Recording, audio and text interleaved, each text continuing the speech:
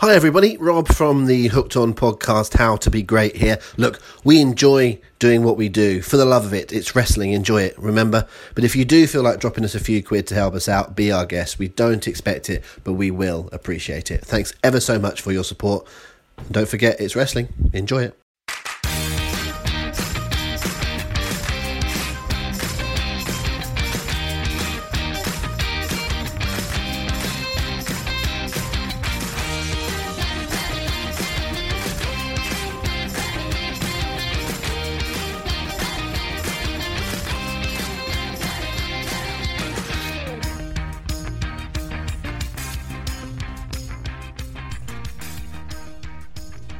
Konnichiwa, Yosoko, Rezoringo, Nimocho. And that's probably the worst Japanese in wrestling since Kenzo Suzuki was on our TVs. But ladies and gentlemen, welcome to the Sun's Hooked On Wrestling. Welcome to the show. I am Rob McNichol, and joining me, I would normally call him Showbiz Paul Benson, but for today, I'm going to call him the Emperor of Hooked On Wrestling, Paul Benson-san. Domo arigato, Mr. Rob Nicol. How are you? I'm fine. That's a line I only know from when the lads play bowling there in the Simpsons. So I don't know what you actually said. I may have convinced people at the start there that I am some sort of Japanese scholar, but I am not. I of course welcome everyone in that vein because Paul Benson, yes, that one that's speaking I should say on the other side of the line, pulled it out of the bag this week. It's his big, shining, finest hour. When we did our predictions, we did some official predictions for the Sun's website, and after I have been talking about Shinsuke Nakamura winning the Royal Rumble for the last 6 weeks, I changed my mind. And when I had to do a predictions piece, I did Finn Balor, and I went with out of nowhere I went with Becky Lynch as well to win the women's one. I decided it was going to be an all Irish set of wins, and Paul stuck with the Japanese side, as indeed did Jamie Kennedy, our guest host in Glasgow and our guest writer for the week, and they were correct. The Japanese sweep across the two Royal Rumble matches, Shinsuke Nakamura and Asuka, and Paul, I could not imagine you being any more delighted. Yes, well actually Rob, I was more delighted with my prediction of the Hurricane as a mystery entrant. I don't think I've ever been more delighted with a prediction in my life. I wasn't going to mention that one, but I assumed you would at some stage. Can I just say, folks, that I was sitting on the dress circle of the Clapham Grand theatre style setup, and Paul was on the floor, and I still managed to find his eye and him looking up at me and just pointing, and the only one in there of 500 people celebrating the fact that Hurricane was in the Royal Rumble. I think if I remember rightly, I picked Hurricane and Rey Mysterio. You picked Hurricane? No, you didn't pick Rey Mysterio. You said you didn't pick Rey Mysterio on the podcast. You told me face to face that you thought Rey Mysterio, but I think that's a different one. You didn't mention it on the podcast. Right. I've been talking. That's a similar one to you backing out of Nakamura then at the last minute, because I've been talking Mysterio for a few weeks. So yes. Oh well. I don't think you said it on the podcast. I can say that I did say Beth Phoenix though, so I will take that one. I don't think that was quite as highly successful as your Hurricane shout. Not as difficult to call that one. Not as difficult to call, but I did get it right. That is. Yes, you did. So we're all winners here on the Hooked On Wrestling podcast. Well, some more than others. But Paul, first and foremost, we should say about the Royal Rumble, what a great show. Fantastic, mate. And unusually, this is literally, as we are talking, as our lips are flapping now, the first time you and I have sat and talked about the Rumble. We've not even spoken off air about this week. That is true. And that's unusual. I thought it was a bloody brilliant show, especially considering how flat and non-existent really the build was, how there weren't any real excitement put behind any winners. I thought it was I think it was the men's Rumble was the best I've seen in a decade.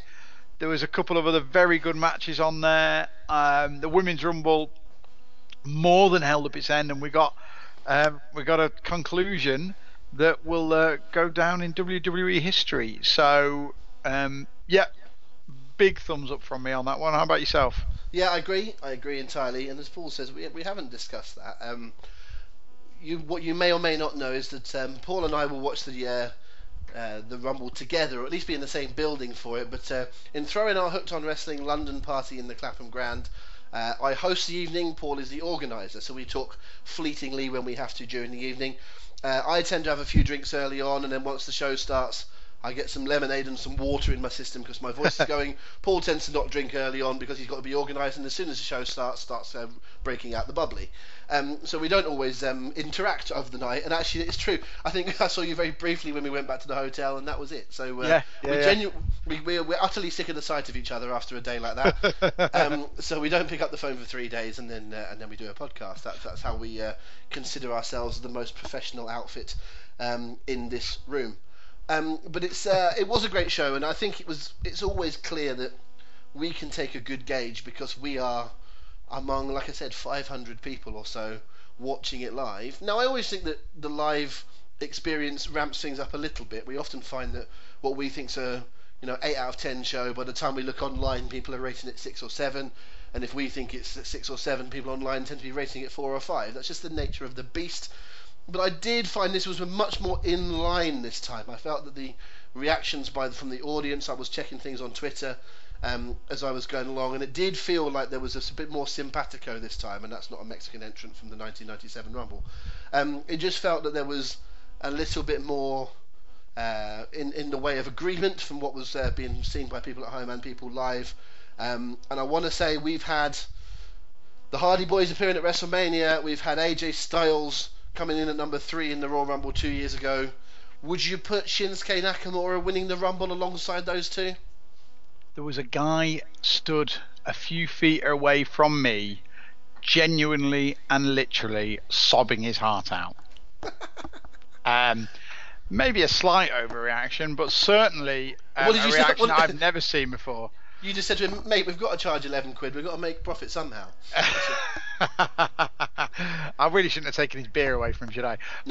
No, he was absolutely delighted to the point of tears, and that's a first. It was in terms of, it wasn't as shocking a moment as those you just mentioned, so probably didn't get as big a visceral reaction, but it was as popular a thing as we've ever seen at the party. The only thing I can liken it to in terms of a match result is Daniel Bryan winning at WrestleMania 30. Possibly, although I thought that was more expected. I agree.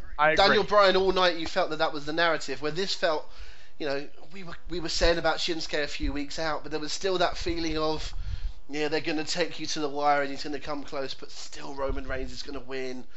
It just felt that there's always the chance that they could pull the rug out, but it was absolutely masterful how they did that final 4. It was absolutely masterful, and especially the final 3. And in fact, you could say all the way down. So you had. I like that face-off they did, the final 6, where they had the old guard against the new. Mm-hmm. You had Reigns, Nakamura, Balor against Cena, Orton, and Mysterio. Really cool. And then when you got down to the 3, you had the 2 big bads for the audience that tends to come to our parties, Cena and Reigns, against Nakamura, and he bested them all, and it gave us enough false finishes to make us think, how many times have we seen it where we've got these hope spots and then our hopes are dashed. But no, they absolutely nailed it.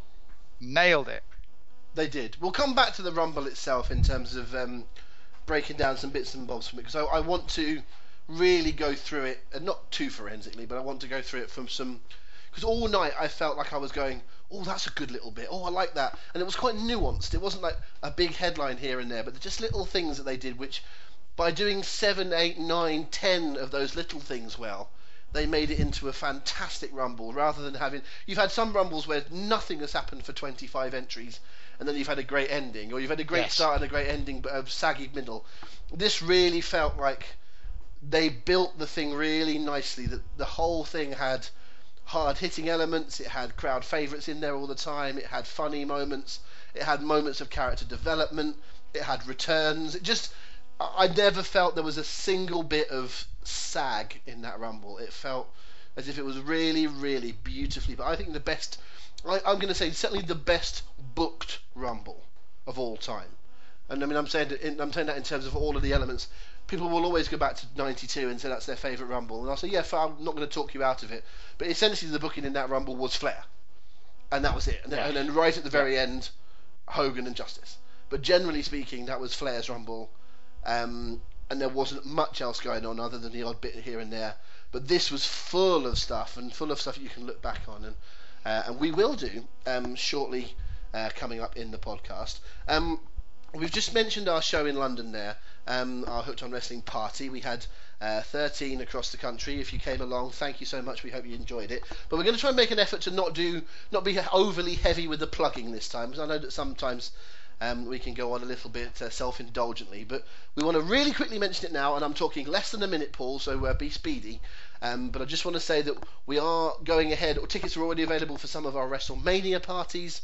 Can you really, really quickly give us a rundown of what's available right now, where people can go, and then we will put the plugging in the box for 1 week, and then we'll talk about it next time.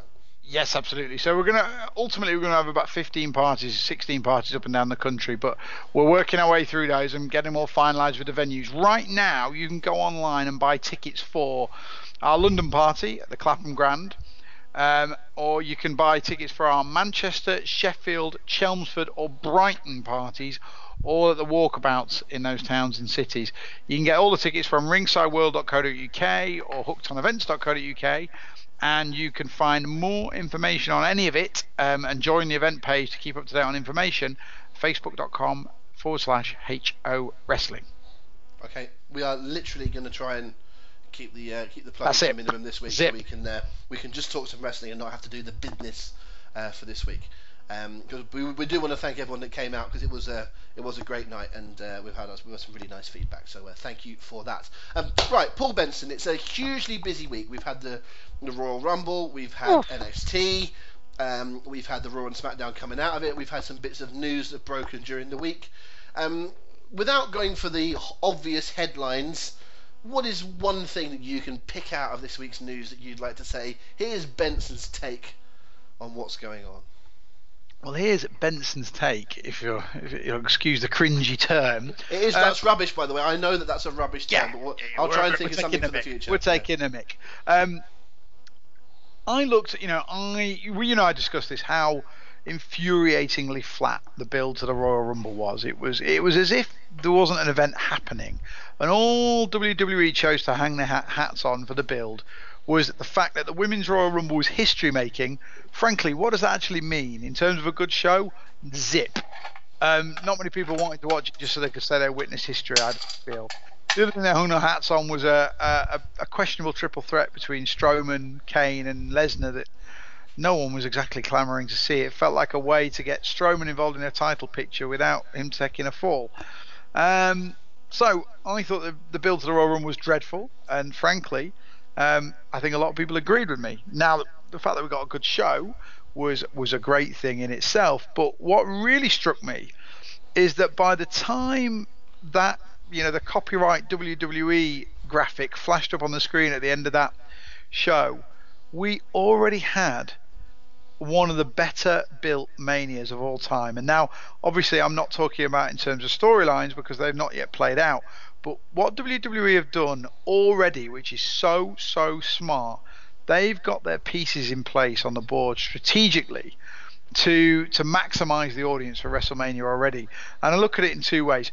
And again, I was kind of worried talking. I've talked about this a few times. I was talked about how WWE had to have something big lined up for WrestleMania because Reigns against Lesnar just was not going to cut it. It was going to nobody who was a real sort of passionate wrestling fan was going to be that invested in the pay-per-view with that as the headline.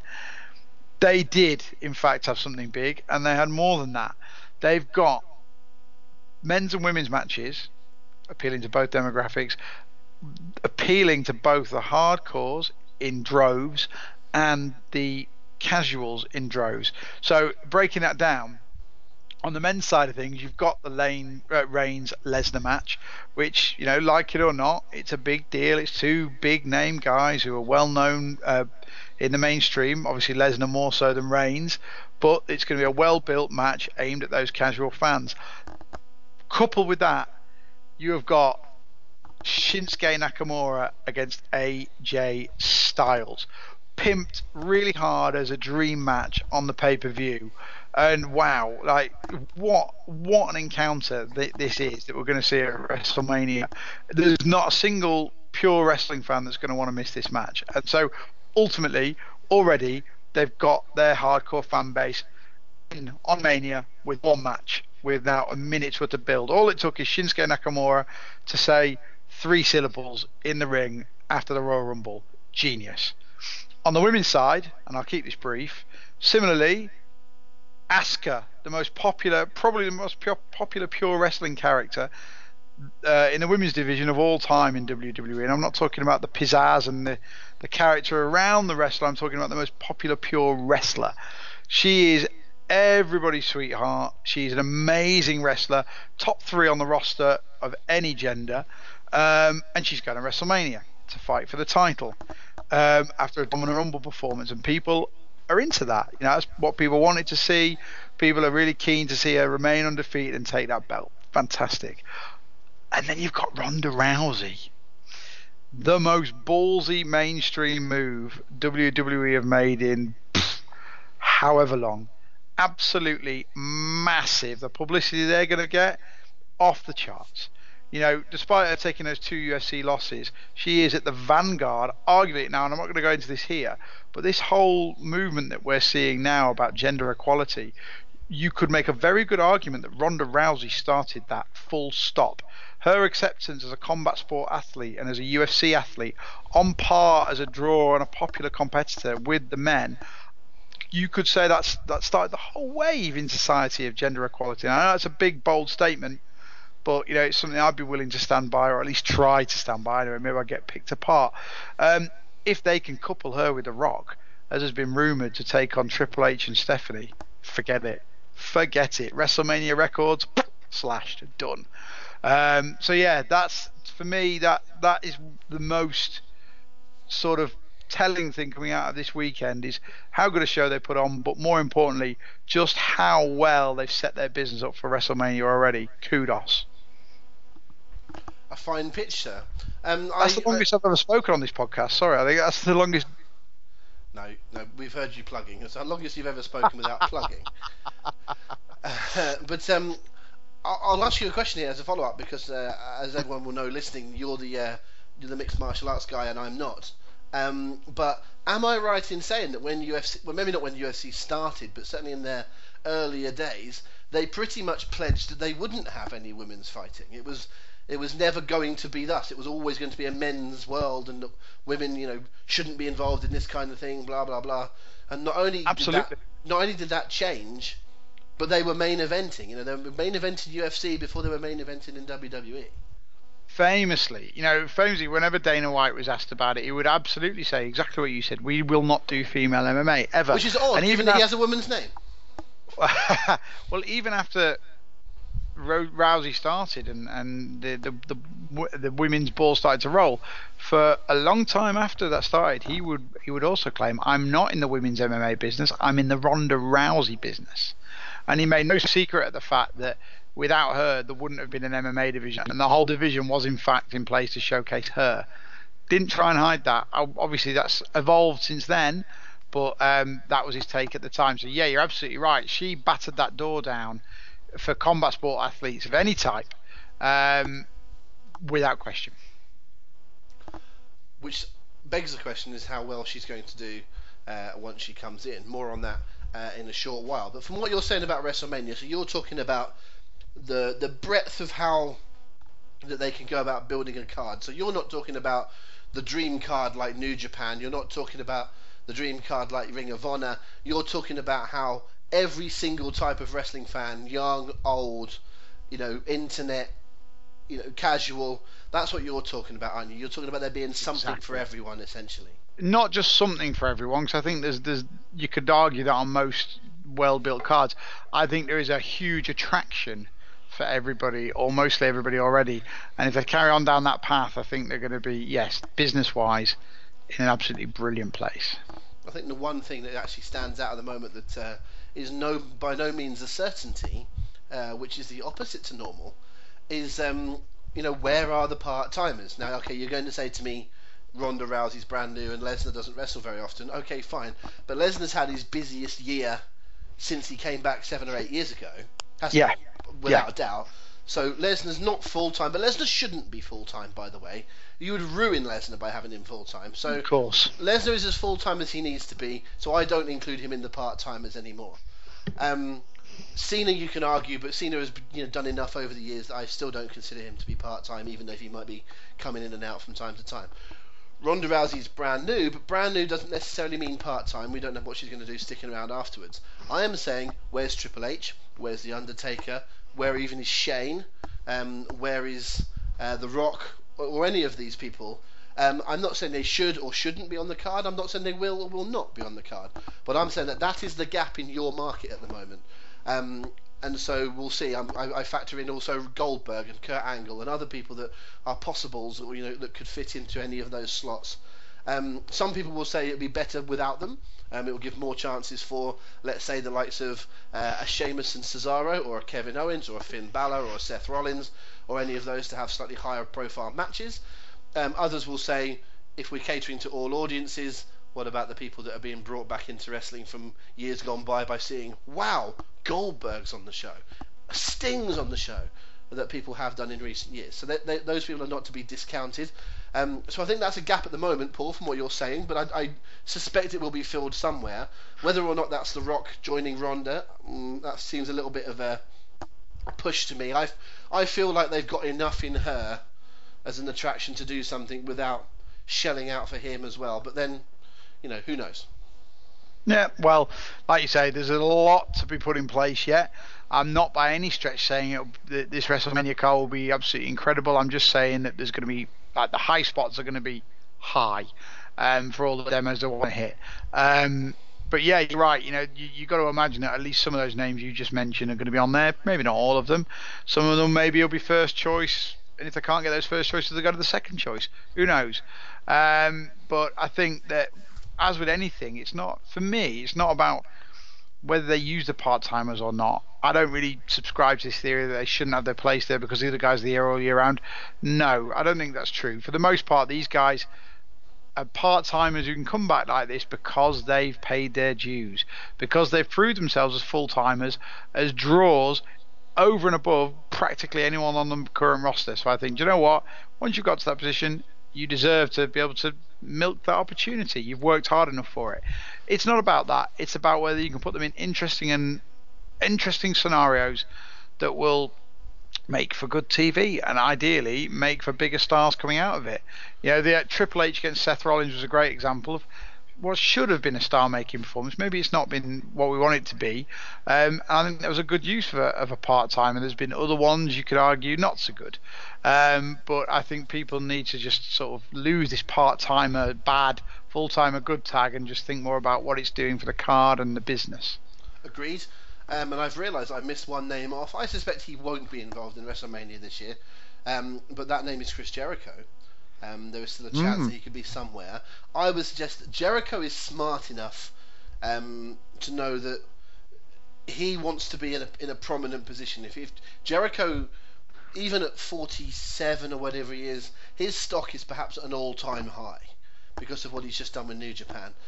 There ain't no way Jericho's coming into Job to Fandango this time, folks. If Jericho comes back, it will be something major. And if he knows that you've got AJ Nakamura and you've got Ronda Rousey and you've got Brock Lesnar and Roman Reigns and possibly a couple of other things, Jericho is not bringing himself back to be 4th, 5th, 6th on the card. He ain't doing it. I would have no qualms. Probably the first time I can ever say this. No qualms. I don't think there'd be any issues with putting Jericho in that slot that I just mentioned in that tag team match with Rousey against Steph and Triple H. It'd make perfect sense. Would it? Why? Well, he's got the natural inbuilt rival with Triple H and Steph. Mm-hmm. Personality-wise, he's not dissimilar to Rousey. He's a maverick. He's a big star. He's been the best in the world. She went out and she needed a tag team partner that was the best in the world. She went and got Chris Jericho. Okay. Makes a lot of sense. Ask me my take of the week, if you will. Rob, what is your lukewarm to medium hot take of the week? My lukewarm to medium hot, depending on if I'm having the Jalfrezi or the Doppiazza. I am saying that the reaction on Raw, and in particular SmackDown, to the name Ronda Rousey was most interesting. Mm-hmm. When Charlotte was in the ring on SmackDown and she mentioned Ronda Rousey, the crowd booed. Yep. When she was mentioned on Monday, the crowd sort of went, meh. I think wrestling fans like wrestlers, and I think they have spent the last 3 or 4 years building up the women's division. They have gone from strength to strength. They've put them in matches they haven't had before, like Hell in the Cell, like the Royal Rumble. They're about to have an Elimination Chamber. They've gone away from, fair play to some of the people that came back in the Rumble last Sunday, but we've gone away from trying to force Eve Torres to wrestle and Kelly to wrestle and Candice Michelle to wrestle because they're not good enough. We've gone away from that. We now have proper wrestlers. We were able to put on a 30-woman Royal Rumble match with 7 or 8 people coming back, but still plenty of people in the company, as well as all of the ones that are top credible contenders. They introduced us to Ember Moon, who's going to be a big star. They didn't even bring in 2 or 3 others that they've got waiting that can be very, very good as well. The depth is there, and the fans love that. They enjoyed the drop-in of the Diva title, as in calling them divas rather than calling them wrestlers or superstars. So you've spent 3, 4, 5 years doing that to the audience, and then you bring someone in brand new from another world. And I think the audience are going to reject her. And I think we might end up with a little bit of the Floyd Mayweather scenario, where Floyd Mayweather was meant to come in as a bit of a hero, knocking down the angry, big, nasty giant, but actually WWE went, no, we like the Big Show, and we're going to cheer the Big Show. And actually Mayweather had this bloody great entourage as well, which didn't help. And they thought Mayweather was coming in as a babyface, and the crowd went, no chance. And I think they might do it with Ronda Rousey.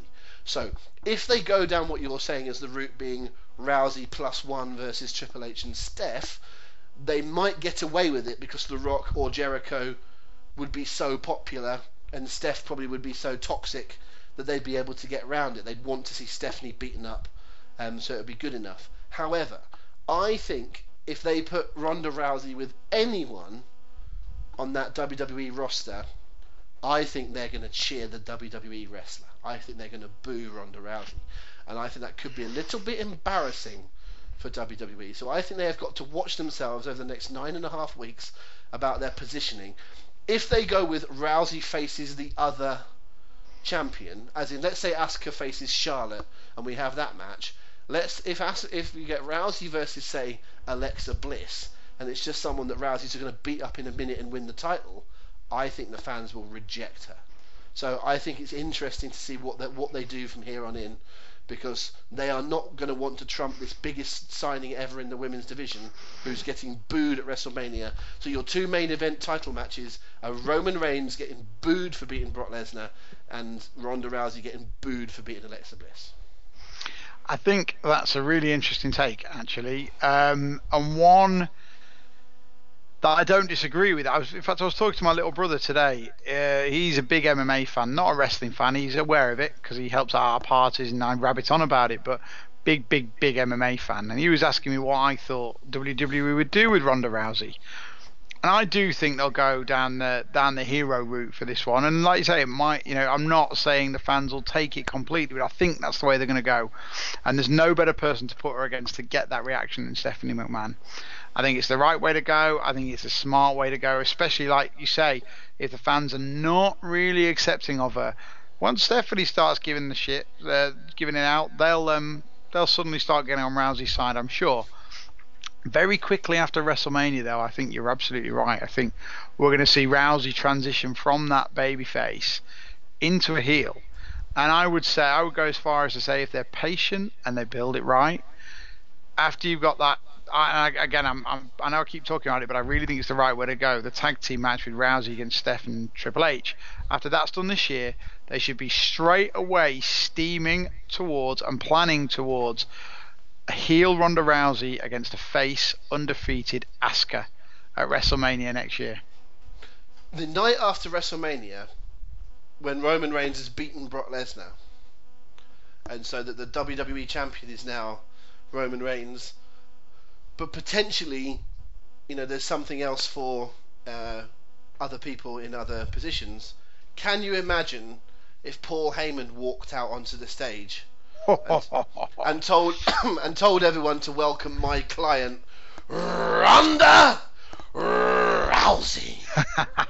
I'm a Paul Heyman girl, says Ronda. How good would that be? I would put her with Heyman. Hasn't she already had that T-shirt? Yeah, I'm sure she has. I would put Ronda Rousey with Paul Heyman.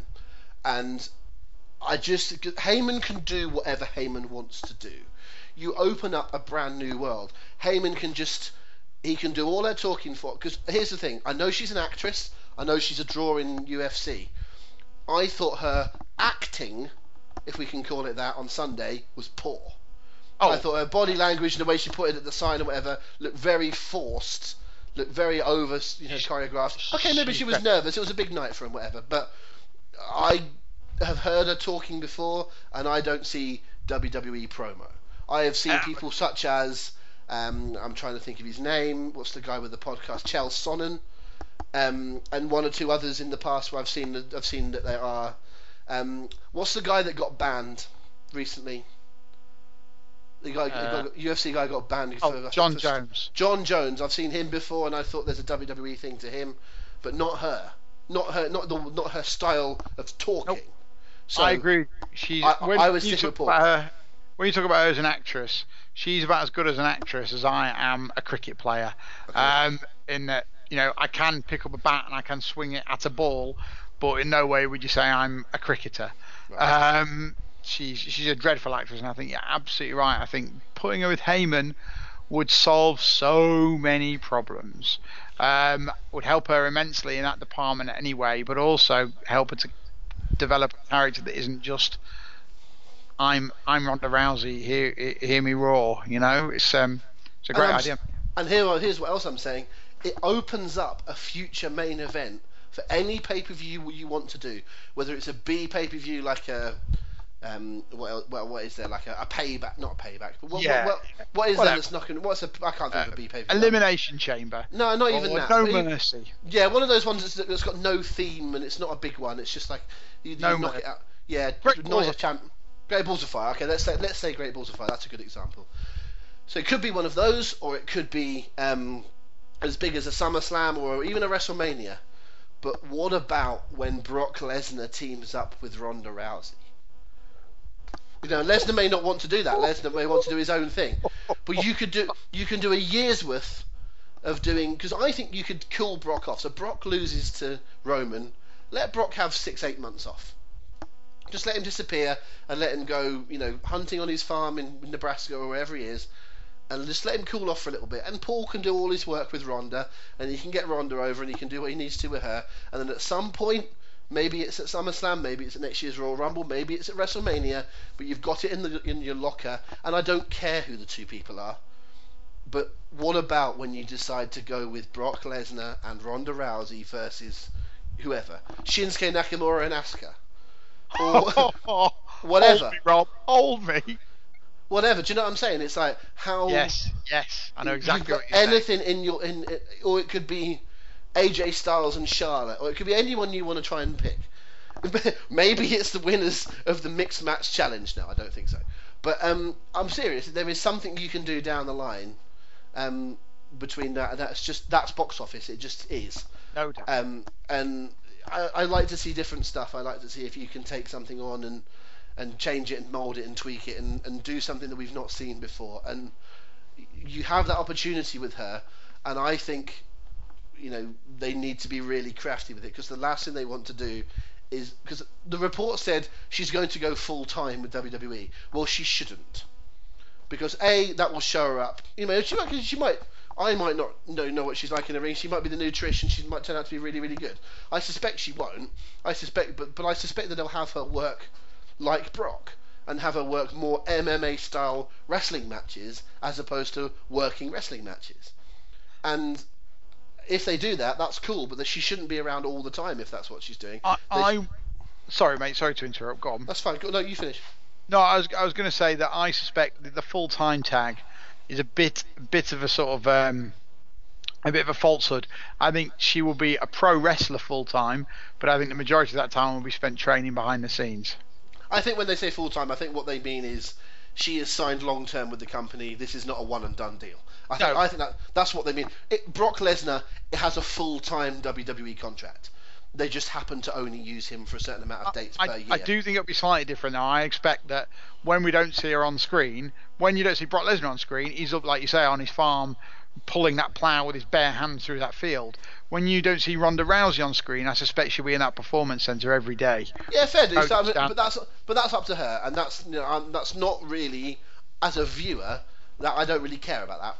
Whether she's training 8 hours a day or 8 hours a year, it's not really of any of my concern. No, but that's what I mean. That's what I think. When she says full time, I think that's the definition. Indeed. I think it's a very, very interesting time, and for people like us that want to flap our gums across the airwaves and prognosticate about what's going to happen, I think that it's a lot of fun. I honestly am very 50-50 about the success of it. I think she's going to struggle. I think the audience are not going to take to her, and I hope to be proven wrong on the sense that she'll struggle. But it doesn't matter to me if they don't take to her, as long as they make the next step the correct one. Because we have seen the Cena Reigns model of nope, we're going to stay the course. There's enough younger fans that buy the merch and cheer anyway. And we've also seen the other course where they've suddenly gone, this isn't working, panic, back up, change. And WWE do either or both. It'll be very interesting to see what they do with her. But what they've managed to do with Brock over the time is that Brock is, really the ultimate. I hate the word tweener, because what tweener says to me is you're sort of in between and you're sort of a bit of neither. I think Brock is basically both. I think Brock is all things to all men. I actually think that Cena is both as well, because the things that rile the fans that don't like Cena, he does on purpose. So therefore, in my mind, Cena's a heel to those people. Mm-hmm. But to the kids that see him as a hero, he displays those traits as well. To them, he's a babyface. So I don't consider Cena a tweener. I'd basically consider him both a heel and a babyface. And I'd say the same about Brock. It just happens to be a completely different type of character. But it's more the fact that if you put Brock with someone who everyone likes, like AJ, we're going to cheer for AJ. But if you put Brock with someone everyone hates, that they're supposed to hate, like, let's say, give me someone that everyone's supposed to hate, like, it's suddenly quite hard to think of someone. But like Kevin Owens, even though Kevin Owens is cheered by a certain section, Brock would be the babyface because Kevin Owens is portrayed as a good heel. So, I think that's the delineation to make. But you can plug in Brock wherever you want to, and they may end up doing that with Ronda. Is that they might just decide that on one hand, we can just chuck her into this match, and it will just be a match for a match's sake. In fact, there are probably quite a few of those wrestlers around these days. I think Samoa Joe sort of fits that side of things a little bit. They've not really made Joe an all-out, balls-out heel, have they? No. He's more of a heel than a babyface, but aside from helping Triple H when he first came in, Joe's not done a lot of heel stuff. By the way, did you hear Joe's additions to the panels and so forth this week? No, I didn't actually. I've not seen any of it. I only saw some bits, but he was very, very good. And it made me go, there's a colour commentator there. Really? Oh yes, that's Taz. I saw Taz, but better. You know how they brought Taz in with high hopes, didn't really work, he had injuries, and inside a year he was the SmackDown commentator. I mean, I think Joe's got a lot more about him wrestling-wise, but Joe's 40, or knocking or thereabouts. He's had a lot of wear and tear on his body. I'm saying that I see Joe in the announce booth within 3 years. Whether that's NXT, whether it's on SmackDown. But, I mean, I've always known that he's an intelligent man, he's well-spoken, but it never really occurred to me. But I now think you've got 3 or 4. We should do this as a topic another week. Maybe it's a sheep quiz question. Yes, I like it. There are suddenly 3 or 4. I think Kane would be a very good co-commentator. I think Miz would be a very good co-commentator. I think there's a few of them out there now. When they want to pack in, you can put them on the desk if they want to do that sort of job. Just as a bit of a sidebar while we're on that topic, what a way to make Jonathan Coachman seem like a good commentator by having everyone put up with Booker T. And so everyone's gone, yay, Coach is back. Only because it's not Booker T. I love the way that Corey went, don't worry, you'll all be able to still see Booker T on the pay-per-view panels. And we all went, well, we don't watch them anyway, mate. So it's okay. But I don't mind Coach. I've never really minded Coach, but I just thought it was someone that people have always massively hated. But because it's not Booker, then it's fine. Well, mate, We will, that's a great idea for a topic for later on discussion. I'm quite interested to see who will become a good collar commentator. And like I say, it'll often be the people you least expect. I've always had this weird thing to think that you can't have big guys as colour commentators, because people you always hear about saying Big Show is going to be like, it could be a great commentator when he finishes. And I just think, can you imagine Big Show behind the desk every single week? It would look too odd when you do those intros. I think the problem with Big Show is Big Show has got, because of his size, I'm not going to get all scientific about this because I don't know, but I get the feeling that Big Show's got quite a big epiglottis or something, that when you hear him talk, it sounds like he's got something in his mouth. I think his voice would be quite annoying, a bit like mine, but I think it would be quite annoying over a long period of time. So I'm aware of my nasal tone. People are now going, "Yeah, Rob, it is." But I suspect that you might not get Big Show because of that. But Joe has got a really, really smooth sort of Californian. Is it Californian or is he Floridian? I forget which, but he's got a real sort of Californian, a really smooth way of talking. Of course, he has a SoCal on his shirt, doesn't he? He's got a really beautiful way of talking, I think, and it's one that I think they would really take to. I'd never thought about it before, but as soon as I heard him talking, I thought this is a little bit of a eureka moment. Maybe even it could have been something that he could have been doing while he was injured. Like with Punk, they wanted to keep him on TV, so they put him in the announce booth. They could have done that with Joe. I suggested that they should have done that with Rollins as well. When Rollins was injured way back when, he would have been a really good addition. I wish they would change the commentary team more often and not necessarily have the same 2-3 people every week, but change it up. Like when you watch your football matches on TV, it's not always the same two, is it? Sometimes you can cycle where it is. But anyway, a topic for another day. I think there's enough to talk about today without going on to sidebars of commentary teams. I would agree with that, mate. Let's crack on through, shall we? Where do you want to go next? Let's take it back to the very start of the weekend. I want to talk about NXT very quickly. I am not a huge NXT guy. What I mean by that is not that I don't like it. I do. I very much like it and I enjoy it whenever. But I only have a certain amount of free time in my week, and that time basically does not include an hour necessarily to watch NXT every week. So I'm pretty much an NXT viewer on the big shows only. I have a pal of mine that's well into NXT, so I generally talk to him before each show and he fills me in on what's been happening. But the good thing about NXT for a part-timer like me is that they keep everything so simple, and I mean that as a compliment, that it's quite easy to sort of dial back in and understand the rivalries. They make excellent video packages to fill you in on the right thing. So for example, at the last NXT TakeOver, which I guess would have been around Survivor Series weekend, when they did the Velveteen Dream versus Aleister Black, Yep. I didn't know anything about the feud, but they did enough in their video package to make me understand. So when it was all about Aleister saying his name and that he said it post-match, it still meant something to me, even though I hadn't been watching the TV. So kudos to them for that. So I just paint myself as that kind of NXT viewer.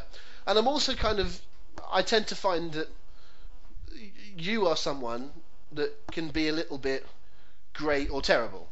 You'll often say to me, that was awful, that was amazing. Yes. And I'll almost always temper it and go, well, it was all right. So if you think it's terrible, I'll find the positives, and if you think it's amazing, I'll find a few negatives. And it's not because I'm doing it on purpose, it's just my typical sit on the fence sort of personality. But I tend to be someone when people go, oh, this NXT show's the greatest, blah, blah, blah, blah, blah, and I go, well, it was pretty good. Yeah, it was pretty good. And that match was really good. But that was, a bit this, and, let's not get carried away. With all that said, I think the NXT show from the Royal Rumble weekend might be my favourite NXT show ever. I thought it was magnificent. I can't disagree with that, mate. I cannot disagree with that one bit. I thought every match had something where, they told a story about the actual person involved. Whether that was from the Velveteen Chris Hero stuff. Sorry, not Chris Hero. Cassius Ohno stuff.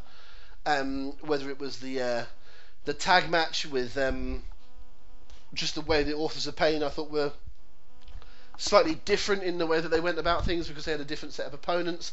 I thought it showed that they were learning, because this is the thing, NXT is still learning, folks, so they should be facing different people and learning different ways of wrestling them and different types of character and all that, and I thought they developed so many people really well on that night. But most importantly, I thought the main event between Almas and Gargano was it's the best match I've seen this year. I mean, it's only a month in, but it's probably the best match I feel like I've seen in the last 12 months. Maybe I think it's the best match I've seen since Cena versus Styles at last year's Rumble, and I include an amazing Wrestle Kingdom pay-per-view. I enjoyed Andrade Cien Almas against Johnny Gargano more than I enjoyed any match on Wrestle Kingdom, and I loved Wrestle Kingdom. I would concur with that, definitely. I've seen people, now I don't agree with this, but it just goes to show what esteem people are holding this match in already. I've seen people say that that's the best WWE match since, pick one, pick a match. Some people saying CM Punk against Cena in 2011, others saying the Shawn Michaels Taker match at WrestleMania 25. I've even seen someone whose opinion I trust, actually, considerably. He's not one for massive hyperbole. Someone reckons it was the best WWE match they've seen since Stone Cold Steve Austin against Bret Hart at WrestleMania 13.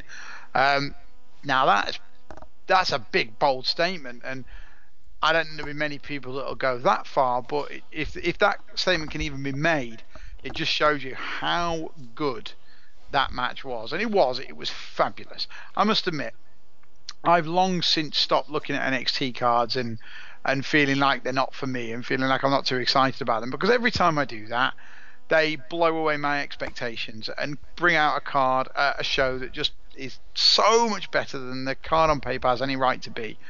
So when I did look at this card, my first reaction was meh, but then I went, do you know what? They've earned my trust. They've long ago earned my trust. So I went in with some excitement, and it was worth every second of it. It was phenomenal from start to finish, brilliant. I would probably concur that it was my favourite NXT card of all time, and that is in very, very strong company. Some matches are matches that you can go back and watch over and over and over again, and you can enjoy them because of how the match is put together. Others, it's predicated on the winners and the loser. And I think that one of the big things about this one is that I had no clue who was going to win. I would throw the Royal Rumble in for that kind of thing as well, to say that I said that we had no clue. But once it got down to those final six, you probably felt that Rey Mysterio wasn't going to be a returning winner, and you probably felt that Orton wasn't going to win twice in a row. But you wouldn't have been absolutely sure about those two things. But you certainly could have seen any. In fact, we left the podcast last week. We should pat ourselves on the back even more for this. On the podcast last week, we basically came down to, we would like to say Finn Balor or Shinsuke. Realistically, if you were playing it safe, you'd say Cena or Reigns, and that was the final four. So our top 1, 2, 3, 4 were the final four, and I suspect they did that on purpose, knowing that they were all credible winners. And so you then watch the last 10 to 15 minutes of that match, not being certain who would win. And then so when Shinsuke did throw Roman over the top, you got that momentous moment. Whereas if you were absolutely certain, say there was only one title match, and you knew it was going to be Brock Roman, and you knew Roman was going to have to win the Rumble, then you just wouldn't have had that same gripping feeling because you knew who was going to win. That being said, if you didn't see NXT before the Rumble, and you saw during the Rumble Andrade Almas come out with the belt, so you therefore knew he'd won the night before, if you're that person, and you've subsequently watched the NXT match and you're saying to us, calm down lads, the match was alright, you didn't see it, flush. Now I don't care who wins, I don't have any, I'm not cheering for Johnny Gargano or whatever, but I didn't know who was going to win, so they took me on a ride. And like the very best, thriller films where, I've never enjoyed films like a Bond film or a Marvel sort of film, because generally speaking, 99.4% of the time, the good guy wins. Okay, it can take you on a story as you go along, but Bond isn't going to die. Spider-Man's not going to die. He's going to beat the bad guy at the end, and he probably should do, because that's the Hollywood formula. But it doesn't engage me. I like a film where it gets to the end and you go, "Oh, hello, I didn't see that coming," and it can leave you on a little bit of a cliffhanger, or a little bit of you have to work out the rest of it yourself. Wrestling can't do that, but what it can do is it can take you right to the edge sometimes, and you do not know which way it's going to go. And I think they've done a really nice job of quite a few pay-per-views over the last couple of years of getting to that point, and you're sitting there going, I don't know who's going to win. And that is the tiniest, if I'm going to be picky about Omega versus Jericho, which I love to bits, I always knew Kenny Omega was going to win that match. Because it made so much sense. That is not a knock on them. I'm not saying they could have done it any differently or better. We tend to know the ins and outs of the business in terms of the best thing to do. Knowing it was pretty much going to be a one and done, it made sense for Omega to go over Jericho. It's not a complaint, it is the right thing to do. It takes the tiniest bit of gloss off the end of it. It was still a wonderful match. But what I'm saying is that this is a match where I thought it was going to... In fact, not only did I not know who was going to win, I thought it was going to finish about 15 minutes before it did. And it just kept on going and going and going, and it just totally suckered me in. And I cannot be glowing enough about how much I enjoyed it, because I just wasn't expecting to... I was expecting to like it, but I wasn't expecting anything like the level it was. And then, goodness me, after all that, you've got an angle. You know, out comes Ciampa at the end and does that, and so you've set up your next match already, and goodness me, what intricate, clever, high IQ booking. To not only take your audience on that kind of match that had that respect that they would have had for Gargano, and then hit him from behind. So you've now got Gargano to tell that 2 redemption stories. So you can now go another year. I mean, I don't think they'll hold on off that long without promoting him, but you could now go another year, basically, of having Gargano chase Ciampa and not be able to get hold of him, you know, lose a match because of cheating, then lose another match because of something else, and then finally he gets to the best of Ciampa, and then he can go after the title again, and then you've got a year's worth of stuff that you can do with Johnny Gargano if you want to hold him back long enough. I suspect he's good enough that they'll probably try and, you know, he could be a night after WrestleMania job, possibly, if they go straight to Ciampa versus Gargano at NXT.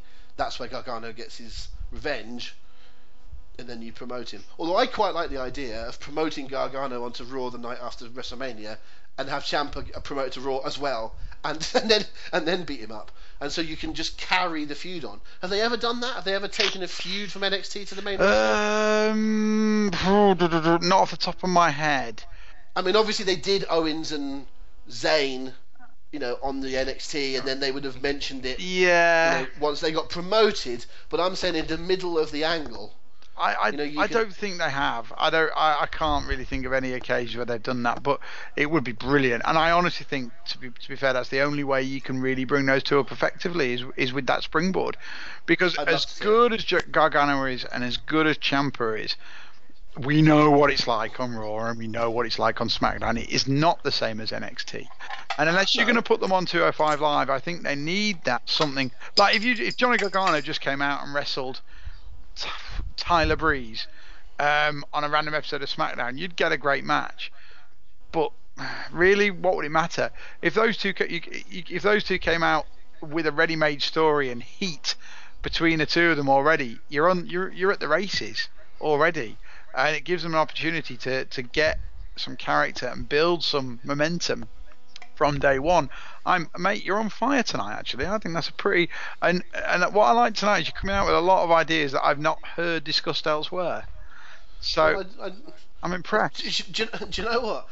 I listen to far less in the way of podcasts and shows that I used to.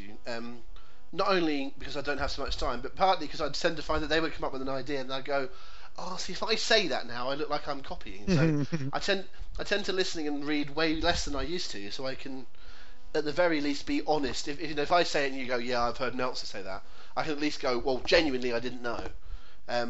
If people want to believe me or not, then that's their own funeral. But those are just ideas that are coming to me as we go along. I don't want to go too much into the depth of the whole show, but was there anything else on the NXT show that stood out to you? Oh yes, 100%. The Aleister Black, I nearly said Tyler Black then, Aleister Black against Adam Cole match was one of the best hardcore street fight, no rules matches I've seen in a long time. Loved all the little quotes. You know what you talked earlier about the Royal Rumble having lots of different booking moments that added up to a whole? I would say the same about this match. There was no real over-reliance on one big spot. You got that fairly dreadful bit actually where Adam Cole went back first onto the two back of the chairs, and you got the nice bump where Black went through the 2 tables on the outside. But to me, this was more about story and build, and I thought it was so incredibly done. I loved the way that at first Black refused to use any weapons. Presumably, his hands were lethal weapons. And then it sort of built, and Cole was really going to the well with weapons every single time he could. They got reactions every time they brought something out. Then you got the inevitable interference from the Undisputed Era, countered by the guys from Sanity, and that added to it. I just thought it was a really well told match. That they weren't over reliant on gimmicks. It was a proper wrestling match that used the stipulation, was hard hitting, and both guys came out of it looking fantastic. I've not been impressed with Adam Cole. I've never been a massive Adam Cole fan when I've seen him on the indies, and certainly not before in NXT, but I thought that match was phenomenal. It was good. Really enjoyed it. I see Adam Cole as a Ziggler. Not only does he look like him, facially, I see him as being that, that kind of wrestler, but I actually think I prefer Dolph a bit more. I don't like hardcore matches, call them what you will. They're not really for me, generally speaking. But 2 things. One, you're right, they crafted it well enough that they brought the weapons into the story, so it didn't make it just a plunder fest. But 2, and I think just as importantly, I think it was a little bit of a nod to the crowd. I think they went, we're in Philadelphia, we'll have an Extreme Rules. And that's what they called it, didn't they? Yes. They called it Extreme Rules. They didn't call it hardcore match or a street fight. That's true. They called it Extreme Rules. They knew where they were. And I think they just did a little, tip of the cap to being in Philadelphia. So I don't blame them for that. That's quite smart, especially if you're booking the same arena for 4 nights running or whatever it was they were doing. So you want to keep the fans sweet, and I think they did so. So yep, I would agree. I'm not going to go into mega detail with that one. Not my favourite match ever, but it was, I thought it was a commendable one. It was in a good place on the card. I'm really high on Black. I like him a lot. I think he's got a real upside. I think he looks like someone to me that, your Adam Cole is someone that could get lost on the main roster. He might be fortunate that he's got a little bit of backup with him. It's easier to tell the story with a group of 3 guys than it is for one. But I do share your fear about Gargano and Ciampa, where you need to really go. It feels like they could get called up, do their thing, and then get completely forgotten about. Yep. Whereas I think Black is someone that you really, really could do something with. I think he's got everything that people saw in Corbin and more. He's a better talker. He looks tougher. He's a better wrestler.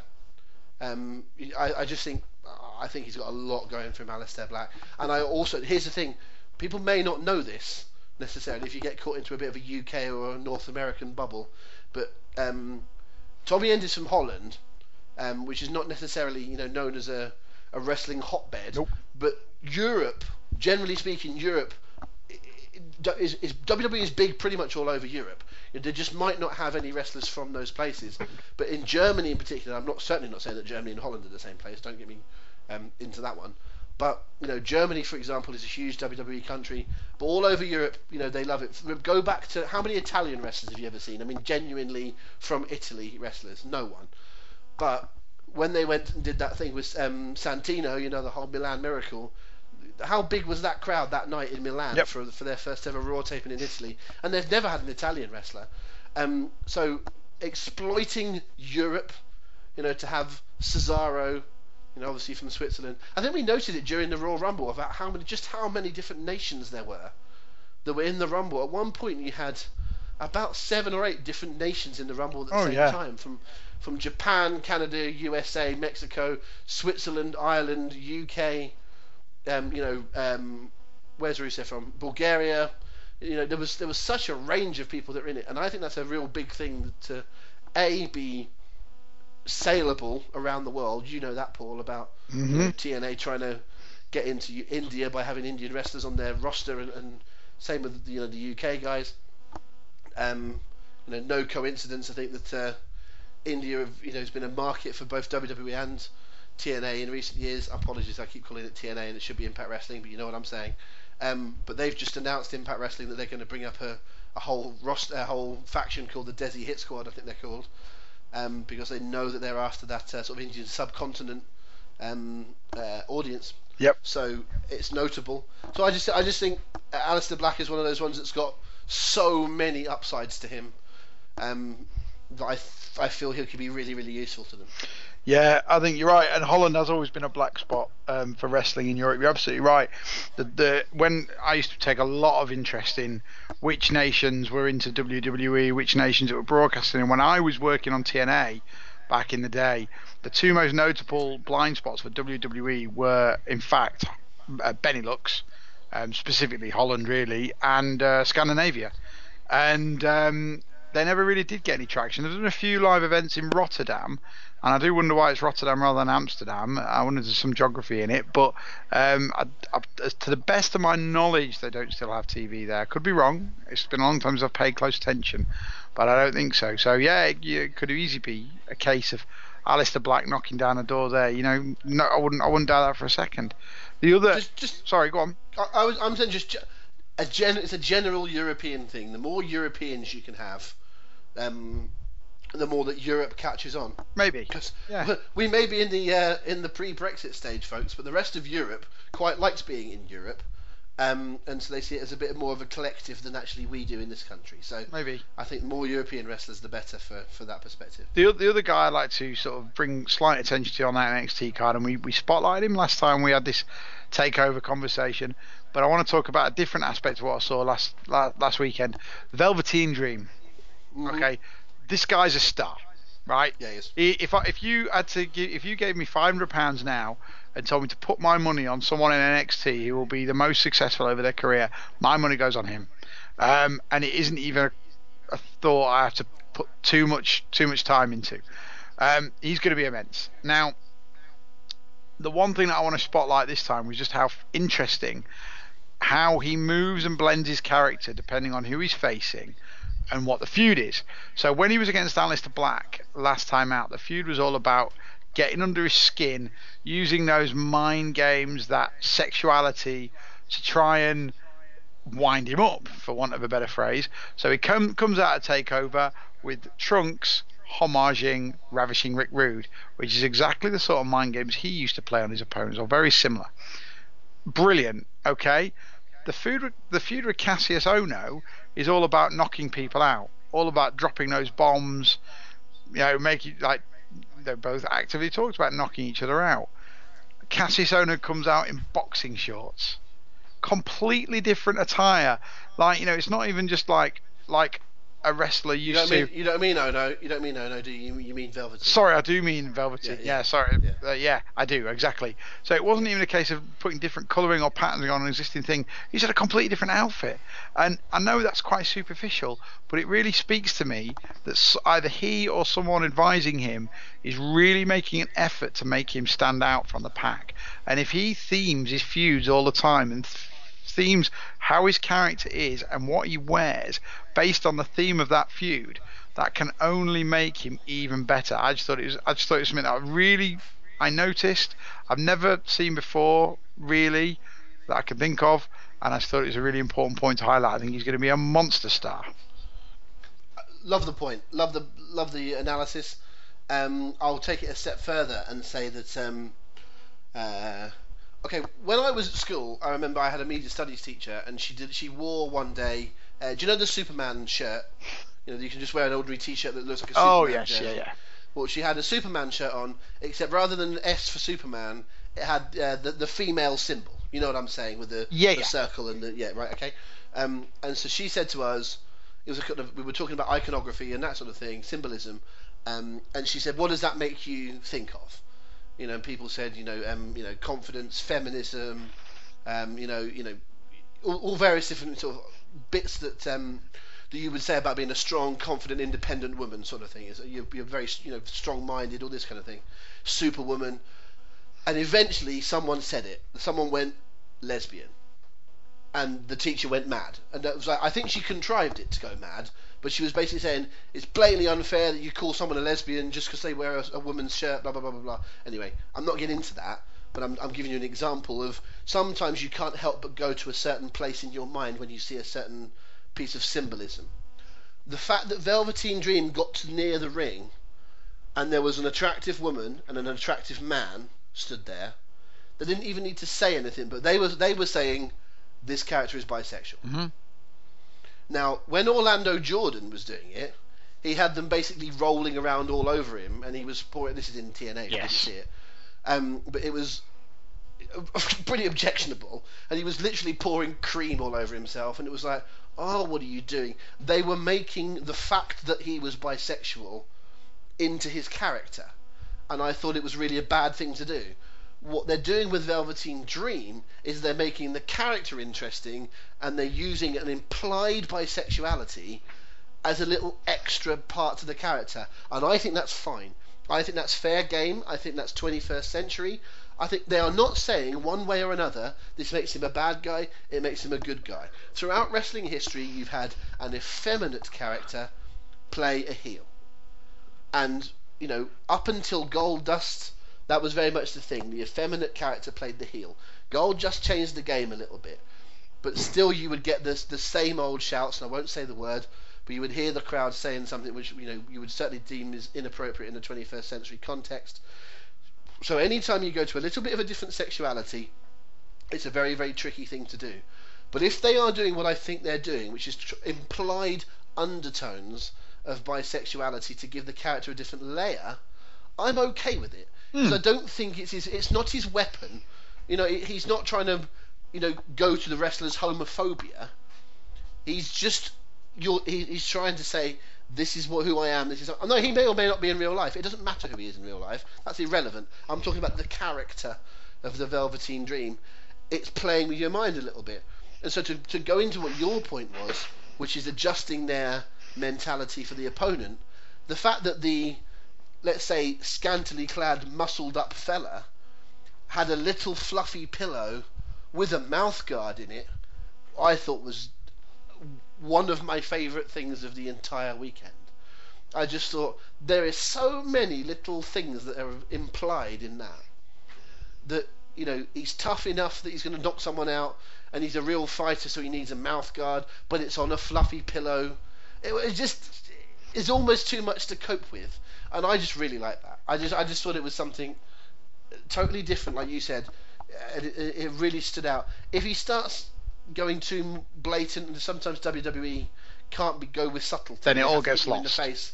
As soon as they start stopping that, as you say, it's lost. But at this moment in time, where things are subtly suggested and implied, or less implied by them and more inferred by the audience, then I think it adds that little extra level. Am I right in saying that he's really young? Yeah, is he 23? Something like that. He's got, and he really does scream to me. He could be the vanguard of a genuine new generation. I'd love it if WWE's characters could just get more 21st century, more nuanced, more, just smarter, basically. Yeah. I was thinking of a thought in the car today, and I wasn't going to bring this up on the podcast today. I was going to actually try to engineer a discussion in a couple of weeks where I could showcase it. Because I don't know, it's just a thought, but it does kind of lead in here. I was thinking about Alexa Bliss, okay, and Alexa Bliss I've long said how much I think of her as a wrestler, how much I think of her as a character, as an actor, especially her facial expression. I think it's fantastic. Inevitably, she's going to become a face. And what I was thinking about is how she gets there without it seeming contrived, without losing what's the best of her. And it occurred to me that when you look at Bliss's character and when you look at her on Total Divas, she's clearly a bitch and an ice queen as a character, but at the same time, even as a heel, there's an innocent little girl under that character, and you can tell that is there. I would love to see something, and I don't know how you'd do it, but something to play it out whereby it came out, she confessed, she broke down, whatever, someone got it out of her, maybe a friendship with Nia Jax or a friendship with Braun Strowman or something, I don't know. It came out that the reason she was such a bitch and the reason she had this sense of bravado that bellied her size and bellied her abilities conceivably was that she was scared. Was that she's got a history, a well-documented history of anorexia, of being bullied. She thought the only way to get ahead was to put on this front of being this bitch, and in reality she hated herself for it, and she was really a sweet, innocent, nice girl. But she put on this front to protect herself, and if they could show a way to see that breaking down and her confessing that, and her realizing that she didn't have to have that to be successful, how awesome would that be for a face turn? I'll tell you how you could do it. I've a thought immediately. I've never thought about this before. You've not brought this up to me. But the first thing that I think of is William Regal got saddled with Eugene. And I mean this in storyline. Yeah. Eric Bischoff had his annoying nephew. Not going any deeper into the Eugene character. You can all make your own, assumptions about that. But he was a babyface because he was lovable to the audience. Eric found him an embarrassment, and he palmed him off onto Regal, who hated it. Eventually, Regal kind of became his protector, and Regal stood up for him. And Regal essentially turned babyface. Yep. Because he was a supporter of Eugene. You could do that with Alexa, and you could bring someone up, either from NXT. I'm trying to think of an NXT someone you could do it with now. Maybe Kairi Sane, and you could bring her up and say, have a general manager say to Alexa, look, I need someone to look after her. She doesn't speak English. Help her settle in. Or some such thing like that, and keep tagging her with her. And so to begin with, Alexa's absolutely fed up of her, and trying to ditch her and walking out of matches and stuff.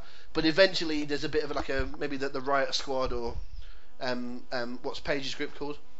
Absolution or something like that. Absolution. Yeah. Like one of those groups, beats up Kairi, and Alexa kind of feels a bit sorry for her, but lets her get beaten up, and then the following week does something about it, and just I don't know. There's a way that you could sort of build that sort of friendship, or have a drag those feelings out of her, rather than having like the friendship thing with Nia is like, well, Nia's just massive and she can protect her. That's Shawn and Diesel. Whereas I like if you're going to try and do your idea, I quite like the idea of getting some real feelings out of Alexa by having her. Have someone that she is friends with, that she feels protective of over a period of time. The other way to do it, of course, is that I still think one of the underrated, storylines of the early 2000s was I really liked Jericho and Christian, and their bet on Trish and Lita, which to begin with was two heels. Betting on who could score. I think was it over $1 Canadian or something? Yes, that's right. And eventually, Jericho sort of fell for Trish, and Jericho turned babyface based off of him being a bit of a hero and trying to help Trish out, whereas Christian was always clearly being underhanded. And then, of course, Swerve, Trish is with Christian. Now you can argue the merits of how well that went, because basically that stopped almost immediately after WrestleMania, but. It worked in terms of steadily turning Jericho babyface. So perhaps there's some sort of way that you can put Alexa with a fella on the roster that is particularly heroic to the audience, and it would mean something if they were together. Because they actually don't do that very often anymore. Have the kind of the relationship angle. No. As opposed to like Miz brings his wife out or something like that, or something tends to happen in real life, and then eventually they go, we're going to have to accept, and admit that Cena and Nikki Bella are together. But they don't often go with the the sort of on-screen relationship angle. Now sometimes it doesn't work. See Maurice and Ted DiBiase, or Stacy Keibler and Test. Although I think that was a real life one that they tried on screen. That's right. Yeah. Miserably. But every now and again they've had a success with it. So maybe, just maybe, you could have. Alexa being the bitch on the women's roster, but kind of falling for, a male babyface, and he sort of, takes her on, and Eliza Doolittle's her a little bit and makes her a babyface. I don't know. I'm just freestyling with ideas because you brought it up, but I think it's doable. I think the thing she's got going for her is that she's little. Yeah, exactly. And just pure and simple. The smaller you are, the more chance realistic you are of being a babyface. Yep. You can't ever imagine Rey Mysterio being a heel, can you? And it's like I think there's certain characters where, obviously Daniel Bryan had his stint being a heel, but generally speaking, unless you're going to be little and obnoxious, and we'll talk about the new Raw, sort of the new 205 Live general manager in a second. Unless you're going to be really little and obnoxious, which is what Alexa is, it's quite hard, especially in matches.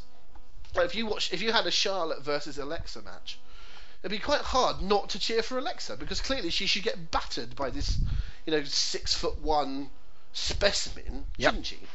And so you kind of go naturally in the same way that if you watch Manchester City versus Swindon in the FA Cup, it's almost impossible to not want the League Two side to do well. True. And I just think it's a natural, everyone likes an underdog kind of story. But I didn't think on this podcast, in this busy week of all weeks, that we'd end up doing, what we do with Alexa Bliss going forward, and how we bring Johnny Gargano onto the main roster. Nor did I, but what the hell, eh? It's turned into some fun. I am going to drag ourselves back onto track, because we've been going for over an hour now, and we haven't really got to the Royal Rumble yet. No. And there still are other topics. So Royal Rumble pay-per-view itself, other than the Rumble matches, give me your one headline. Other than the Rumble matches, right, okay. Other than the Rumble matches, I was most impressed actually with the handicap match.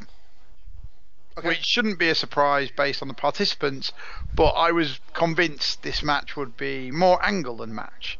So it was pleasantly surprising to see that we actually did get a match. And alright, we got a screwy finish in inverted commas, but it was a really well done screwy finish actually, in that really, yeah, the heels were right, but come on, they weren't really right, were they? It was just a couple of inches off a tag.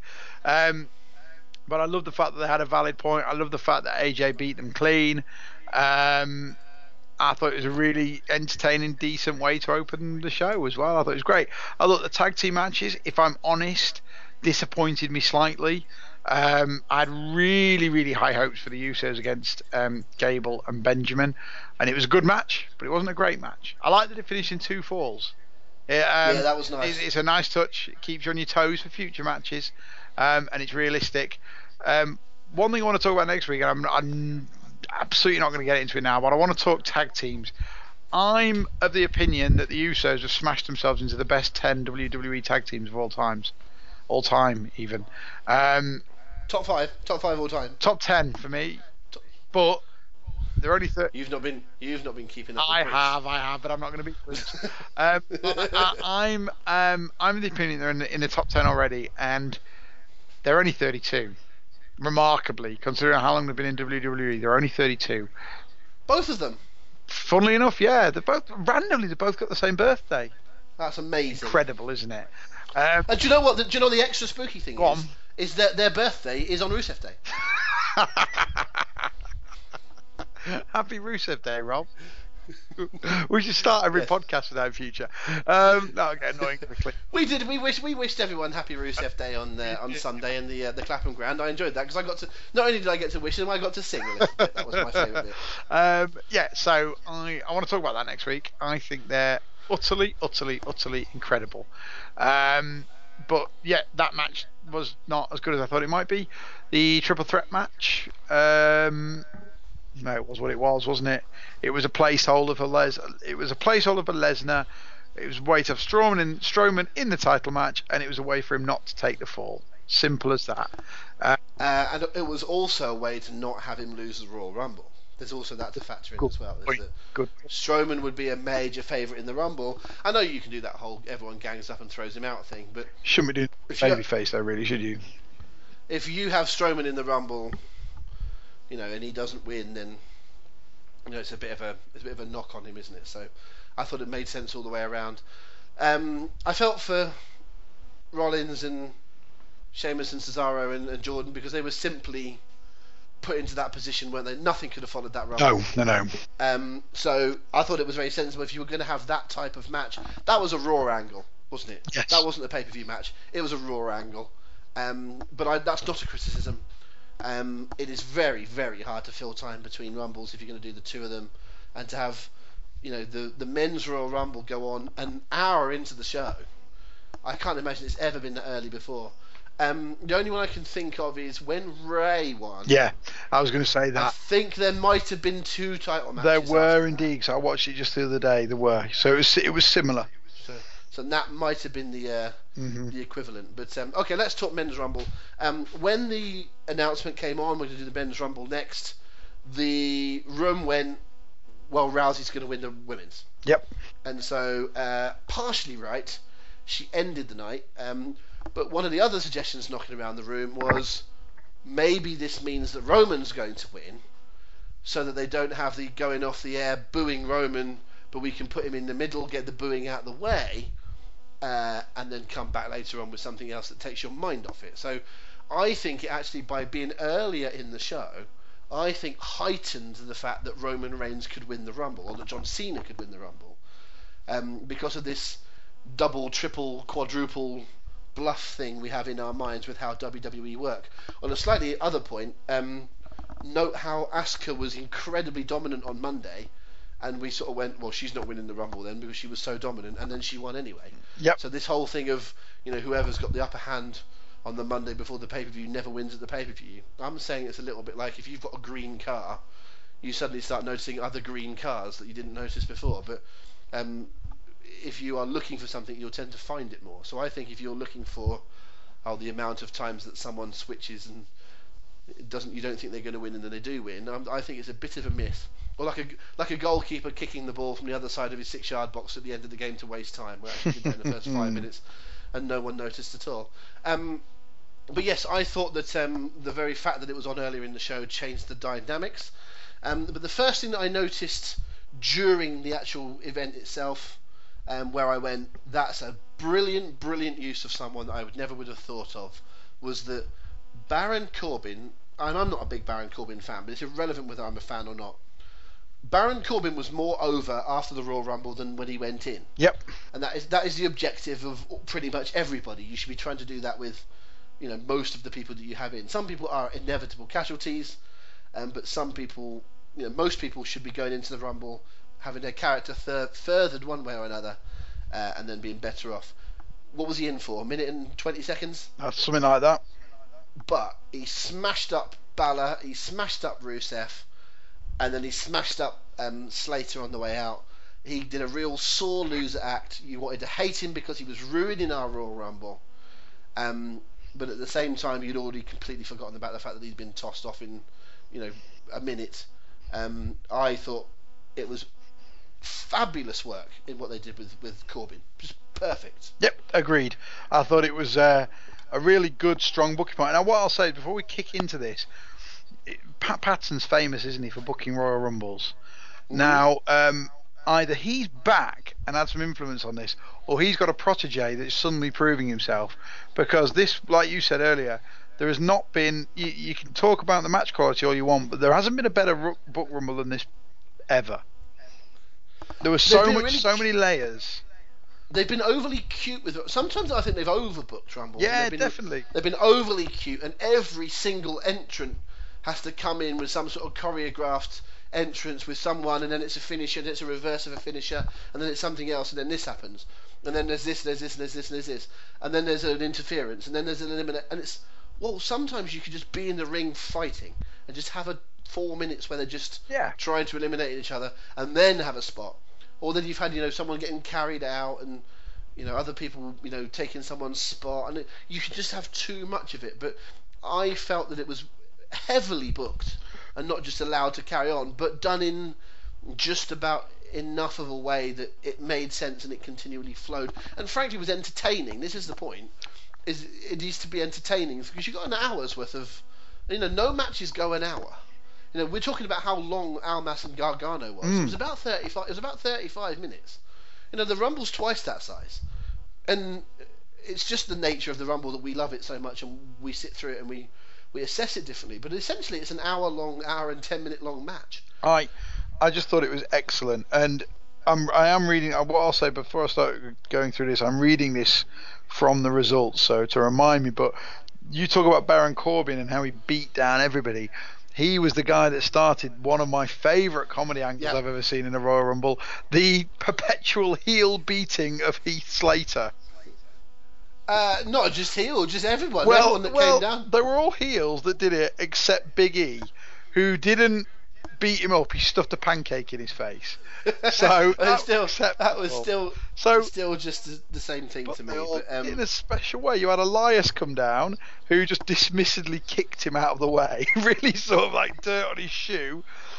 Almas came down then and did similar. Bray Wyatt hits him big time. Sami Zayn does the same, and then you get to Sheamus, who. Well, if I may, let me just take Elias first, because we were discussing, I think, last week on the podcast who would be 1 and 2. Not sure if we said him. Can't exactly remember what we said, but certainly on the night someone said to me who would be 1 and 2, and I said Elias because I said he would need a long enough time to play his guitar and get himself over. So when he wasn't 1 or 2, I wasn't really sure, but of course they managed to do a bit where they had people lying around selling and no one in the ring, and at that point I went, Elias, and then his music hit, and I was like, I called that one 15 seconds before it happened. Yeah. Had I been, unfortunately, if you heard us talk last week about playing our little betting game on the Royal Rumble, Paul and I were not in close enough vicinity to each other at the time, and we couldn't engineer it to actually play it, although I believe Paul rinsed his mate for quite a lot of money. But I don't know how soon up until the countdown that you can call the next entrant in that game, but I would have been very, very, very confident in taking money off you with Elias. When that came up, that was a real, this is going to be Elias, and I knew that moment, and that was really well. Just little things like that, but that you need to back off because you need to give someone their entrance, and they cleared the ring so that Elias could do his entrance, and it was just lovely. Not one of the greatest Rumble moments of all time, but just a lovely little addition. Yep, agreed. And then, like I say, number 10 with Ty Dillinger getting 10 again, and then obviously getting. That was the best bit about the game that we're talking about there, mate.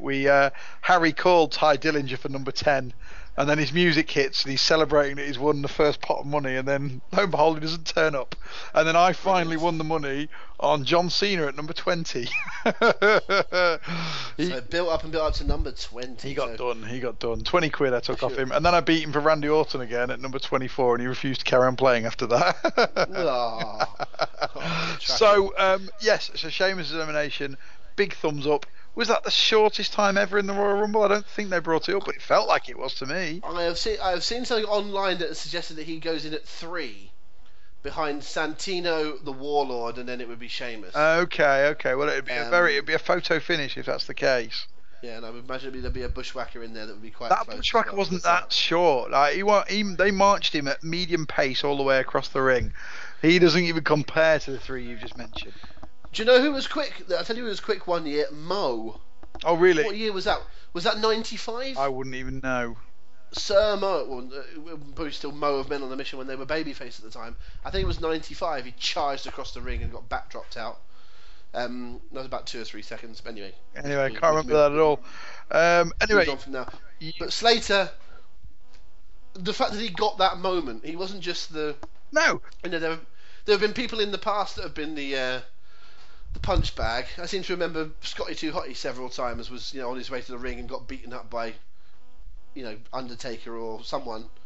But this was, he had a moment. He got slung quite quickly afterwards, but he had a moment. And Sheamus, it was, at the time I thought, that's a bit of a big guy to have to do that to. And then I thought, actually no, it's perfect. Perfect guy. Because Sheamus is over in his team. He's over because of his look. He's over because of his history. So yeah, he can take it. If Slater had done that to Finn Balor, then it kills Finn Balor. It makes him look a fool. But you can do it to Sheamus because he looks like a bloody idiot. And he's overconfident, over cocky. Yeah. It worked really, really well. Lovely and moment. that's what I mean by the great booking, because like you say, in previous Rumbles you might have had a guy like Slater take a few beats and then just get tossed without any sort of follow up to it. If you take a guy that gets hit that many times, he's taking that many pratfalls, there has to be a punchline. And if there'd just been no punchline, it would have just fallen flat. It would have been mean. But the hero, the good guy, got his moment, and he got tossed straight afterwards. It had a punchline. He had a finite ending. It was brilliantly done. A great Rumble joke. Did they do a moment? Was it last year's Rumble? They did a moment with Ellsworth, where he was getting knocked by people, or he was getting frightened to run into the ring, and Dean Ambrose sort of did, okay, we'll go on 3, 1, 2, 3, and just tossed him. Ambrose stopped, and Ellsworth ran in, and then got beaten up. I think it was a cutesy little moment, but I just thought it made Ambrose look cruel. Yeah, that's exactly it. And it wasn't, the characterization was wrong. Ellsworth should have been getting a comeuppance, but actually you felt sorry for him, whereas this was the opposite. This was, you were getting the heat on everyone that was attacking, as you say, mostly heels, attacking Heath, so you were getting the heat on them, and then so he then got his moment, and that's really all he was after. Yep. He, again, in that 1 minute, or 1 minute being in, I don't even remember who eliminated him, but he got more of a moment in the Royal Rumble than, say, that last match that Punk had, where he came in at like 3 or something, and then it was there until right at the end. He did nothing in that Rumble. No. He survived 50 minutes. Laying under the ropes. Got a concussion, and then got eliminated by Kane, from the outside. There was no real moment for him. That's just what I'm picking on, because I just thought there's been lots more than that. Just I'm not picking on Punk. But Heath Slater had a moment, and Baron Corbin had a moment. Most did. Like you just said, most did. Big E and all of the New Day had a moment, because they not only did they do the some people don't like the Kofi thing because it's a bit cutesy, but I thought it was very funny, and I very much enjoyed Xavier Woods as if to say, I'm doing this for you. I'm doing it for you. You can still do this. It was like the fallen soldier on the absolutely on the Somme, saying to his comrade, no, you carry on. Just leave me. I'm done for. Leave me. I don't normally like the Kofi Kingston. I think it's contrived and nonsense. But this one really showed the New Day in an interesting way. Like you say, Xavier Woods is the MVP of that team.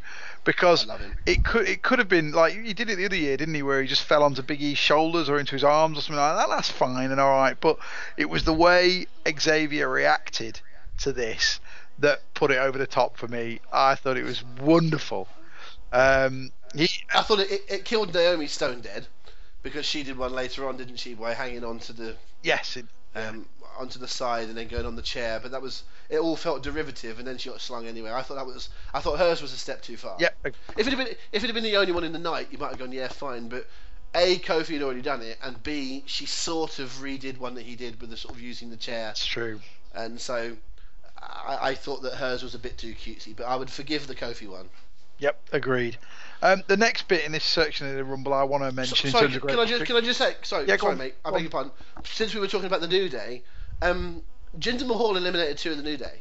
Yep.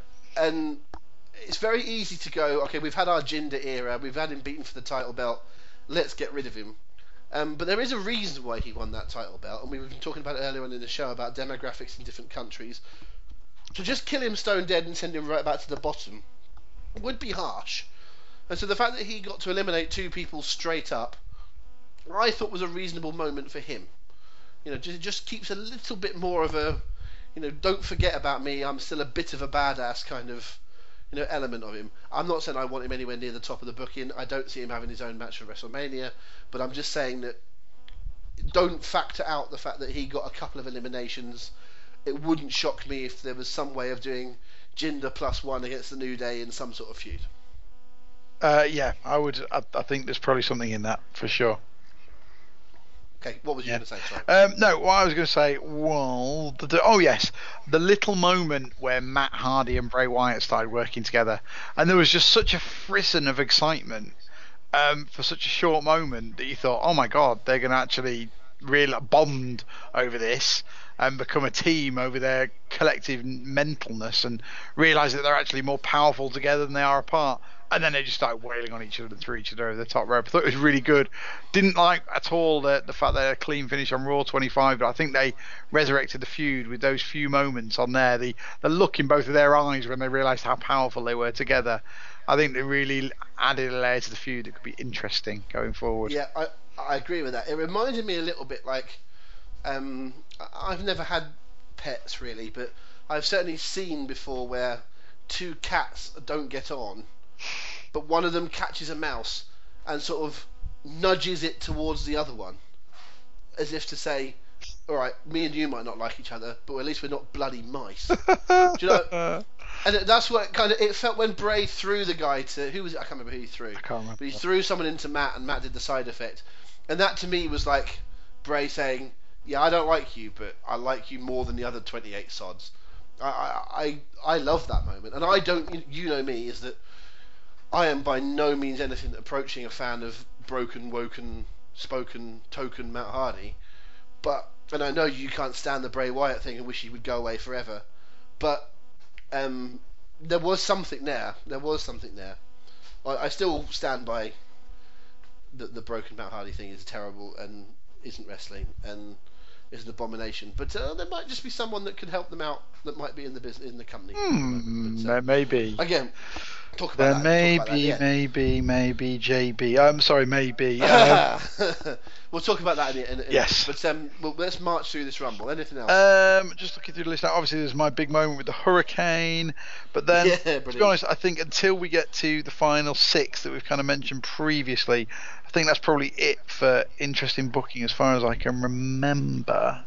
Okay, well, let's dive into that final 6 then. Rey Mysterio, still working with 5 Star Wrestling in the UK right now. In fact, as we speak, I think they're probably just wrapped up a taping in Liverpool. Well, they're just getting the last 5 people, so the last 5% of the audience is having to leave the arena now. So, oh, sorry. The live update there from bitchy Paul Benson, BPB. Sorry, that was a bit bitchy, but it was considering they're in Plymouth in 3 weeks' time, and I want to go. So, I just have killed me with my tickets. Thanks, mate. No, sorry, I don't mean that. I just reacted to a post I saw on Facebook earlier. That was not us having. That was, by the way, not us having no. Five Star Wrestling. We wish 5 Star Wrestling the best. It looks like there's some good shows. We were, however, having to go at Liverpool. But moving on with the Rumble, Rey Mysterio. We're not sure whether or not he'll be coming back to WWE at any point. I would suspect that this could be one of those ones where we've seen RVD or Bully Ray or some of these others that have come in for like a one shot, but then 6 months later have come in a little bit more full time. I suspect there was a come in, do one night, see how you feel, let's have a chat, and then maybe down the line. Is there any possibility Mysterio could be the video game guy this year? Oh yeah. We always talk about there being if you don't know what we're talking about, there's a video game guy slot, which is where Sting fit in and where Goldberg fit in and where Kurt Angle fit in. So once you get towards the end of the year, they need to sell the video. And the Warrior fit in on that, didn't he, as well? Yeah.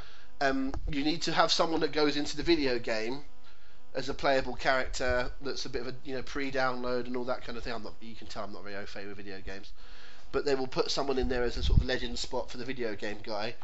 I don't know if Mysterio been away long enough for that. Not sure, but they might just be able to do something with Mysterio for the video game. It's not as interesting as the previous ones that we've looked at, but I think it might be a good shout. And bloody hell, he looked in good shape, didn't he? He looked great. He looked really fantastic. And obviously, we've talked before on the show about people who have masks or face paint, can mask the aging process. When Ray was 35, he looked 12, so you can probably get away with that without the mask anyway. But someone like Liger, who wears the full mask and the bodysuit, or even Sting, with his face paint, can hide the fact of how old they are. Boogeyman, another example. So Ray has that because of his mask, but he did look in tremendous shape in terms of physically. I will say actually, I just remembered you mentioned Jinder Mahal a minute ago. I'm talking about people's physical attributes. I want to commend WWE for their 4-way match on SmackDown, which was filling some real racial quotas. So you had a white guy, Sheamus, you had an Asian guy in Mahal, you had a black guy in Kofi Kingston, and you had an orange guy in Zack Ryder, who is the brightest luminous shade of Lucasade orange I've ever seen in my life. Even Hogan was going, a bit orange there, brother. But back to the topic in hand, great cameo from Mysterio, great to see all the spots. But, when you have the you still got it thing, I hate that chant because it's patronising. It basically means we're expecting you to be old. But you still are relatively passable. as I recall, they didn't chant "You've still got it" at Ray. They just accepted that he would have it. Yes, that's which true. I thought was that is more of a sign of appreciation than it is, than the "You've still got it" thing. And actually, just tracking back to one other thing, I just remembered I missed it out when we were talking NXT. Again, long-term listeners will be aware of this. Is I pretty much despise crowds going into business for themselves. So I love the fact that they've stopped doing They don't say one fall now. Have you noticed that? No, I haven't. They just say the in-ring announcements like JoJo, whoever. Now, rather than saying the following match is scheduled for one fall, they just say the following matches for the so-and-so title. Entering into the ring, they don't say one fall now, so that someone hasn't got a chance to go one fall like an idiot. Oh, you mean yes? Sorry, I thought you meant So the crowd. Sorry, yes, I've heard that. The crowd would do it. Yeah, The crowd would do it, but WWE have stopped saying it, or at least stopped leaving the gap to let them shout it. So that's a good thing. But the count 1, 2, 2, sweet gets right on my nerves, and so it really bothers me. That's the crowd. We're not here to see you, and also it's not original. People have been doing it for months and months and months. Stop it. But they forgot during the NXT title match. They were doing it all night. They were being all Indian crowd all night. But during the Almas and Gargano match, they forgot because it was such a good match. They stopped being tossy and trying to do their own thing, and they just got into the wrestling. And I was like, happy days, halle freaking Luya, because what a sign of that match being so good is that they forgot to be deliberately annoying. That just occurred to me because we were talking about the "You Still Got It" thing. No, fair play to Ray. I thought that was a really great cameo, and I was also really chuffed for him because he was the guy on the negative end of not being Daniel Bryan. that's true. Some people said that was in Philadelphia. I don't think it was it? I think that was in. I think that was the one that Batista won. Yes, it was. It was before Philadelphia. So people said, "Oh, it's nice. He's got his he got booed in Philly last time," and I'm thinking, I don't think he did. I think it was wherever Batista won. But anyway, that's kind of irrelevant. But it was nice that he got his moment, and that the crowd were really, really happy to see him. And he fit. He was a logical. It's not out of the realms of possibility that he could win. Character. So I thoroughly endorsed that entry at that point. Fair enough. Okay. So, where do we go from there? Well, we're into the final four or five anyway, and we talked about the fact that we called the appearances of all of them, the chances of all of them being there. But I wanted to point out one little thing about Finn Balor, because here's the thing. I meant to say this about the Rumble earlier on. Most years before the Royal Rumble, I watch pretty much all of the Royal Rumbles again. Certainly since I've had the network.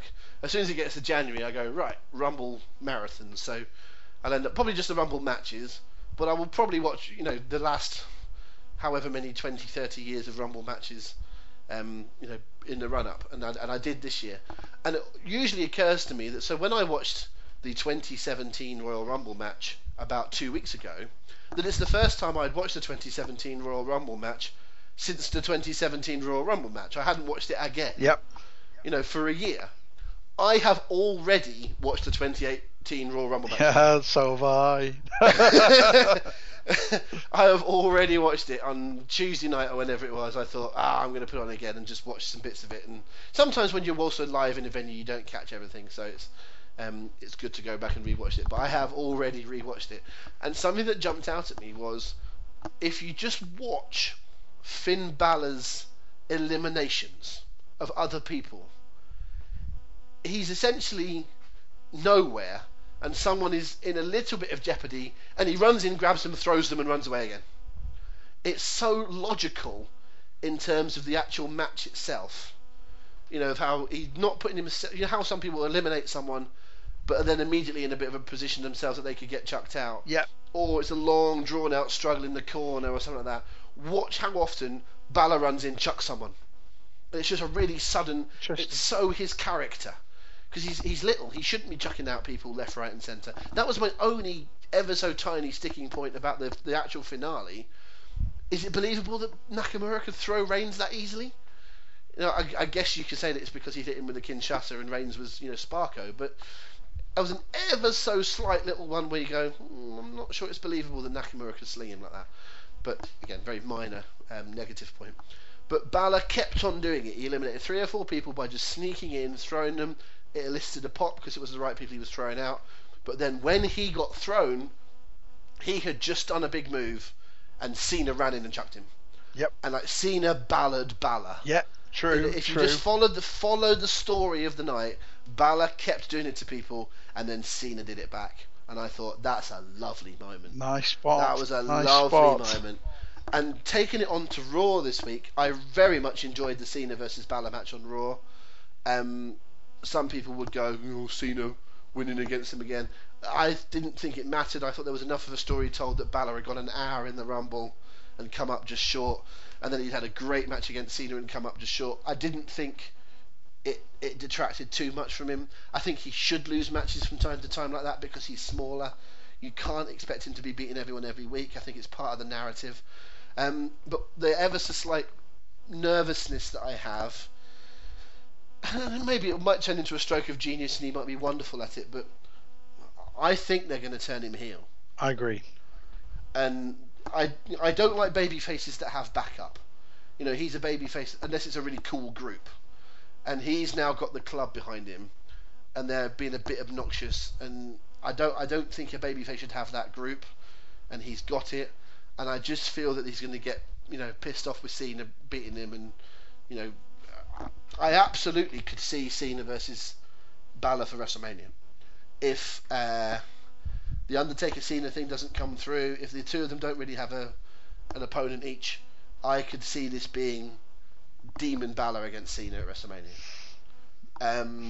which would be very, very interesting. It's an outside bet, but I think it's a very at this moment in time, if Undertaker is not on the card, Cena and Balor do not have obvious opponents. Yep, agreed. And I think it fits in really nicely, and we might just have seen the genesis of it at the Rumble, the next step to it last night, and I can see maybe the club attacking Cena next week, and there just being a build to that.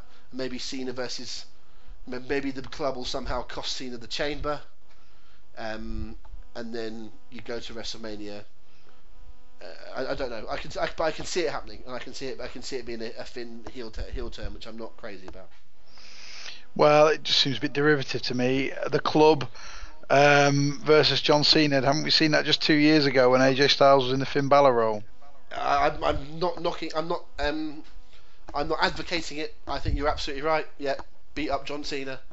It's the same story, and I wouldn't be overly shocked if they did it though. It's a way of getting Finn into a WrestleMania match. So fair enough.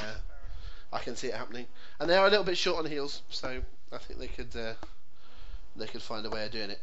I think we've pretty much, apart from talking about the winner himself, who I think we ought to give a little bit of a moment to. We've pretty much done the Rumble, but just a quick one on Nakamura. They haven't really gone all in with Nakamura since he debuted, but they've maybe held him back a little bit and now gone with it here. I like the fact that they on the night said it felt a bit silly that Renee said to him, "Have you decided who you're going to face?" He should have said, "Well, the other match hasn't finished yet." It'd have been better if she'd have just said, "You must be looking forward to WrestleMania," and he'd have grabbed it and gone, "I want AJ Styles." But generally speaking, it got a good pop on the night. That started on SmackDown with them teaming, but also having the Nakamura tease about, I'm going to beat you at WrestleMania.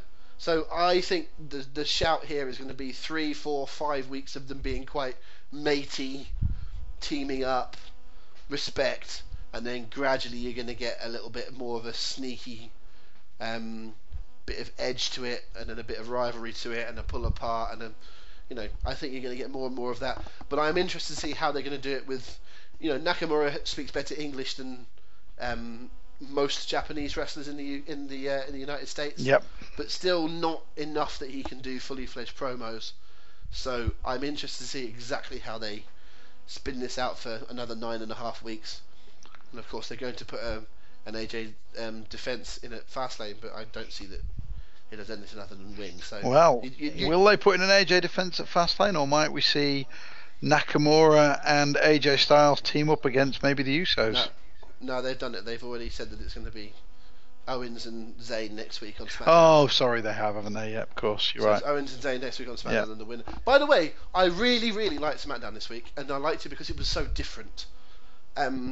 It's sort of, I don't necessarily watch SmackDown as much as I watch Raw, and when I watched SmackDown fully this week, I appreciated that they did slightly different promo styles in terms of how they, did little backstage bits, and they put some captions up on the screen. They did it with the Usos, they did it with Bobby Roode, and they was advertising things a little way out. That you've got a couple of matches for next week. You've got Roode and Rusev, and you've got Zayn and Owens. And I liked that they were, booking a little bit more in advance. I liked SmackDown this week. Yeah. It was a very, very fun show. Fair enough. I have a little bit of a worry that they might go too cutesy with AJ and Nakamura. There was a little bit of a, them having fun backstage and like, are you ribbing me? Sort of. And I don't want them to make it too silly, comedy and light-hearted. But I think in some ways it kind of doesn't matter. I think AJ and Nakamura could now take 9 weeks off and not be featured at all on television, but come back on the last show before WrestleMania and go, we're on the match on Sunday, and that'd be it. No, I'm not actually advocating that, but they could do that and it would still be amazing. Well, I think it might be quite smart actually, because you do not want either of those two guys getting an injury. Oh, no, I wasn't thinking about their injury necessarily. I was just saying that I know what you talked about the Rumble not necessarily being the best built up Rumble, but still being a great show. And the pair of them could just go away, and you'd still know that it was going to be a great wrestling match. So. Oh, sure, absolutely. No, I agree. They don't need to do much. They shouldn't get too clever about it. They should just hype the fact that it is a dream match and the fact that fans are going to get incredible action. I think that's what they all want out of it, and we should keep it that simple. Yes, I totally agree. We are going to talk about the Women's Royal Rumble next week. In a slight contrast to WWE, we think that too much of the same thing on the same show can be a bit overkill. So our intention is to push that back to next week, and there is I hope that we'll have a guest or two on the show next week, so we may well be able to talk Women's Royal Rumble with a guest. That's still to be determined. But we will hold that back. We want to give it its due. We want to give it its time. But we've already been with you for quite some time on this particular podcast because there's a lot going on, and we don't want to just kind of throw it away into a forgotten 5 minutes. So we will give it its due deference because it was very, very good, and we enjoyed it in different ways, I think, Paul. But it was fun. So we'll talk about that next week. Yep. But before we do wrap up, I do want to address the signings, alleged signings, influx. Call it what you will. But here is the situation, if you're not already familiar, folks. The new 205 Live GM is none other than Drake Maverick. Who? What do you mean, who? Who? Yeah, okay, I got it first time. Drake Maverick is the artist formerly known as Spud, Rockstar Spud, and he is now finally where he belongs. From the very first day I saw Spud, heel Spud, I went, this is a WWE act. I enjoyed him in the British Boot Camp. That's the first time I met him, actually, was when we were filming some stuff for British Boot Camp for the TNA show on Challenge. I liked him as the act. I thought he should have won, and he did. And he was good in TNA. They gave him some bloody awful stuff sometimes, but he was always good. He was always all in. He was good enough to come and do a little bit with us for our Birmingham show with Bruce Pritchard. Totally off his own bat. We didn't pay him. He was just happy to come and join in. He was great fun. He's a really terrific fella, a very hard worker, and he may never wrestle a match for WWE. And if he doesn't, it doesn't matter because he's good enough for everything else. Eventually, I think there's all sorts of things in him. There's a sort of Bobby Heenan sort of side to him in the sense that you can't wait to see him get beaten up, but he will wrestle like a manager and manage like a wrestler, and he will take bumps all day. I'm just so happy that he's there. I'm really, really chuffed for the man, as well as the performer, because he's a nice fella, but he's a great performer. I always had this idea that he could work in TNA as with Alpha Female, and he could have been the wrestler and her the manager, and then you sort of flip it, so you had the opposite of the kind of the male wrestler and the female valet thing. Maybe they'll sort it out one day with him and someone else, but I am just so chuffed for him. That's the first thing. So before we talk about some others that are related, Paul, you echo my comments, I'm sure. Yeah, 100%. There's not much more to say. He's a great bloke. He's worked hard. He's had, he's not had the easiest time of it in TNA Impact while I've been going through the difficulties, and he's remained 100% positive. What I liked about him is whenever he spoke, he remained completely thankful for the opportunity they'd given him in America, and he's one of the nicest blokes you'll meet.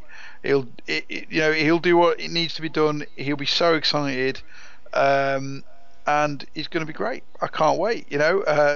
Hopefully the new name will grow on us a bit, but well done, mate. Delighted for you. I was worried. I like his name. I like his name. Do you? Yes, I do. Because it's stupid. I was I tell you worried. what, it's not. It's not Adrian Neville. No, true. It's a bit out there. Adrian Neville isn't it? is a bloody awful name because it's just Adrian Neville. But Drake Maverick is a stupid name, and he is meant to be a little buffoon. That is his character in his little bow tie and his highlights hair. He's meant to be a little buffoon, and Drake Maverick is a buffoon name. So I am Fair enough. And if he is listening, he'll know that that's a compliment. So it's certainly meant to be one. So good on Drake, I say. Fantastic. While we're at it, the rumour mill suggests that, and I think it's a bit stronger than a rumour mill, but I don't think it's been confirmed as we speak, so we better still treat it as a rumour, because I don't like to just accept everything that's talked about online as fact. But it seems very, very assured that Jeremy Borash, long-term Impact Wrestling employee, maybe since day one, I'm not sure, is now finally a WWE employee. He was with WCW towards the end. He's worked from TNA pretty much their entire existence. He was responsible for the Forever Hardcore ECW documentary. He did almost everything that TNA did with Challenge. A huge amount of their online presence over the years. One of the hardest working people you'll ever meet, and a former guest on this podcast. If you want to go back to the first season of this podcast, think about when would it have been, Paul? I suppose he was building up to that quote unquote match he had at Bound for Glory, so it's probably about October or Must have something. been around then, yeah. So you can listen to us talking to him then. I love JB. I'm a huge fan of his. And during the Royal Rumble on Sunday night, I don't know who it was. I'm not picking on the particular. I don't think any of WWE's announcers are bad, but I don't think any of them are particularly amazing either. And I turned to the Twisted Genius Dean Ayas, who you've heard on this podcast as well before, who I was sat with watching the Rumble, and I said, how has Borash not been given a job with this company? Even if it's just as a ring announcer, he's so much better than anyone that they've got simply at saying a few words about a title match. Now, you can certainly use him for much more than that, but if you only used him as a ring announcer, he'd be better than anything they have. And I said that to Dean on Sunday night, and blow me down by Wednesday or Tuesday, whenever it was, the rumour mill online starts to suggest that Borash is in the WWE. So, again, if true, which we assume it is, I am super delighted for him. Agreed. He's the hardest working man in wrestling. He was the real sort of engine behind that TNA machine for so many years when there was so much uncertainty. He was the guy that kept running, and he span a lot of plates. A lot of people won't have seen just how important he was to that company. There was no one who was more important. Without him, if he'd have suddenly dropped dead when TNA was at its sort of biggest, that company would have had a gigantic hole to fill. It would have been very, very difficult to do. And I think the point is that he did a lot of jobs that not only was no one else doing, but no one had come up with them. And he would say, "We should do this," and they'd go, "Well, go on then." And they'd give him a camera and a budget of about £8.50, and send him out. And that's why you got things like British Boot Camp and the TNA UK fan parties and stuff. JB happens to be a bit of an Anglophile, and enjoyed spending time over here, and really got that the UK audience was a big deal to the company. And certainly in terms of how big TNA became in this country, you will agree with me that the unsung duo of Simon Rothstein on a PR front and JB on a TNA pushing things front did all of the work, or did a lot of the work. And Definitely. if you are an Impact Wrestling fan, either now or in their whatever you consider to be their heyday, which is probably, let's face it, about 10 years ago now, but I think that you can credit a lot of that to JB, and so if he's even allowed to do half of that, I mean, he cannot be JB in WWE. It simply cannot work. There isn't room for JB in WWE as JB in TNA, because the corporate structure and the way things work is, it simply can't be done. But he can be someone that can control. I think there seems to be some suggestion that he might be more of an NXT guy. Based at the Performance Center. I don't know where does he live, Paul? He lives in Nashville. He lives in Nashville. Yeah. Okay, so he may or may not relocate. But obviously TNA did a lot of stuff in Orlando, so he'll have some links down in Orlando anyway, I would have thought. He'll be used to that area, certainly. So if he's PC related, I can certainly see him helping not only some of the up and comers with interviews and that kind of thing, and social media nous, but he'd probably help WWE and give them some ideas about how they can do some different things. And he can help on any front, not wrestling, but any other front he really could help. And it would not shock me to see JB call in NXT one day. I know people online and other places are very high on Mauro Ranallo. I'm not. I know that I'm in a minority. I would love to see JB calling NXT. It'd be a brilliant day for me. To hear JB and Nigel McGuinness calling NXT would be magnificent. But whatever he ends up doing, I raise a glass to you, sir. Yep, agreed. I'm delighted for the guy. And someone raised a good point I saw the other day, and I thought it was quite interesting. You could very easily see, and there is a vacancy for, I imagine, JB becoming the Bruce Pritchard to Triple H's Vince McMahon. I thought that was quite an interesting contrast. Well, I mean that's a long way off. Because, totally, but it's the same way that you've got to build yourself into the inner sanctum. But certainly, JB is someone that could, he could fill a gap. He'd be a utility player, wouldn't he? If you needed him to work on creative, or you needed him to shoot vignettes, or you needed him to, do some training, or do some ring announcing, or do some commentating, or he could turn his hand to almost anything. It's all there. Yeah, absolutely. I'll allow you to introduce the next bit, which will be our final little segment for the show, because it was something that you brought up when we were just talking before going on air, and so I'd like to let you lead it. But by talking about Spud and talking about Borash, it leads us in. But there's a couple more names and a couple of more observations that you have, Paul. Well, I just thought it was very interesting how, having spent a lot of time around TNA in its heyday and just towards the end of it, it's very interesting to see just how many names from there have come into WWE and are on the way in just this week. The two we've just mentioned. EC3's been shown on camera this weekend with his original name. Insanely, really blew my mind, that one. I was very surprised. Yeah, very surreal. But TNA have given the rights. Part of the contract, the last round of the contract negotiations is they can't pay the guys barely at all, so they're giving them the rights to their intellectual property. So that's what you get as a consequence. Yeah, but even then, that means the guys have got it as opposed to the WWE. Yeah. If the guys have it, they can very easily sign it over. WWE work differently now. They used to just not have it at all because they didn't want guys after their WWE run earning money on their WWE name.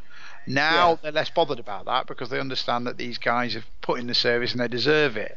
So they're more worried that they can license that name during their run in WWE and merchandise into perpetuity. I have more of an issue with the fact that I don't think EC3 is a very good name. Well, let's not get sidetracked with that. But what they could do, don't forget, they brought in Kenta, didn't they? Yes. And then they said he's now called Hideo Itami. Yeah. And I can't remember Asuka's name, but they did the same with her. They have brought people in, stood them in the ring, and gone, I'm not called this anymore. True. I'm called that. So they might say, I'm EC3 and I've made my name elsewhere as EC3, but when I was here before I was Derek Bateman, and god damn it, you're going to remember me as Derek Bateman, or my actual, or they might just use his real name or something. I just don't think EC3 is a very good name. That's my issue. Because bear in mind they've not brought in Rockstar Spud, have they? No, but they did mention his name. Did they? I haven't actually seen to. Yeah, on commentary they said this is the man that went by the name of Rockstar Spud. Okay, well fine. I like that. I like that they've made a reference to it. But frankly, it's a bloody stupid name because he was a quote rock star character on the UK scene, but when he went to TNA, he wasn't. No. He was a snivelling little lickspittle, and was not a rock star in any way, shape, or form. So it was a stupid name. It wasn't when he came up with it, but it was by the time that he was using it in TNA. So I just don't like EC3 as a name. If you explain what it means, it's got to be an Ethan Carter III, and then you've got the reference to Dixie. I just think come up with a new name, but that's as an aside. Actually, before we just finish this segment off, can we just we're presumably getting some new listeners since the hookup with the Sun, and if they've seen us through the last couple of hours all the way to this segment, they may not know our backgrounds, Paul. So just give us a little quick, because you just mentioned you spent a lot of time around TNA. Just explain what you mean by that and why you were so close. Okay, so for about 8 years I was the guy who was tasked with, my team was tasked with doing the international broadcast rights for TNA, basically getting their programming from the States and selling it into as many countries on as many different TV stations as possible. So that's what we did, and we made a damn good job of it for a lot of years there as well. So consequently, I had a real soft spot for TNA, and I was very closely affiliated, and it was great to see them at their best. And yeah, so as I was saying, it's very interesting to see now. Like we've talked about those guys, the EC3s and Boris and Spud. Also, the big rumor is that Lashley is coming back, which I think is fantastic. As I think he's grown so much as a performer in Impact that I think he'd be a genuine main event asset to WWE now. I think he'd be great. Is he a Night After Rumble guy? Night After Mania, do you mean? No, Night After Mania. Sorry. Yeah, could be easy. Yeah, I'd say so, definitely. And then to a wider point, look at the amount of guys who are very closely identified with TNA. Bobby Roode, AJ Styles certainly, although I would argue that he really made his name in New Japan, became what he became there. Austin Aries, Bully Ray Dudley when he came back for a certain extent. Bubba Ray Dudley even. Even who's the guy? James Storm for a cup of coffee. Samoa Joe. We forgot that one we were talking about earlier as well. I forgot him too. Yeah. Really interesting about how all these guys that were never going to go to WWE in inverted commas because WWE would not know what to do with them, bury them, ruin them, dress them up like clowns. They're all now succeeding, and they're all now succeeding because what you do in WWE just matters more. And if they're going to showcase you and they're going to get behind you, then it doesn't matter how good your storylines are in a company like TNA Impact. If you do it in WWE, it just matters and it resonates.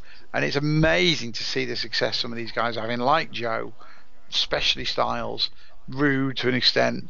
I think it's brilliant. I think it's great to see it, and it's also a tad surreal to see so many TNA guys now succeeding right at the top. It's a real invasion. Hey, Eric Young.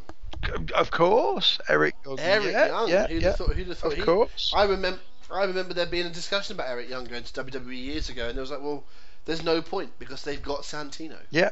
Like you don't need another one. But actually, Eric Young in WWE is not crazy, manic, daft, wacky Eric Young, is he?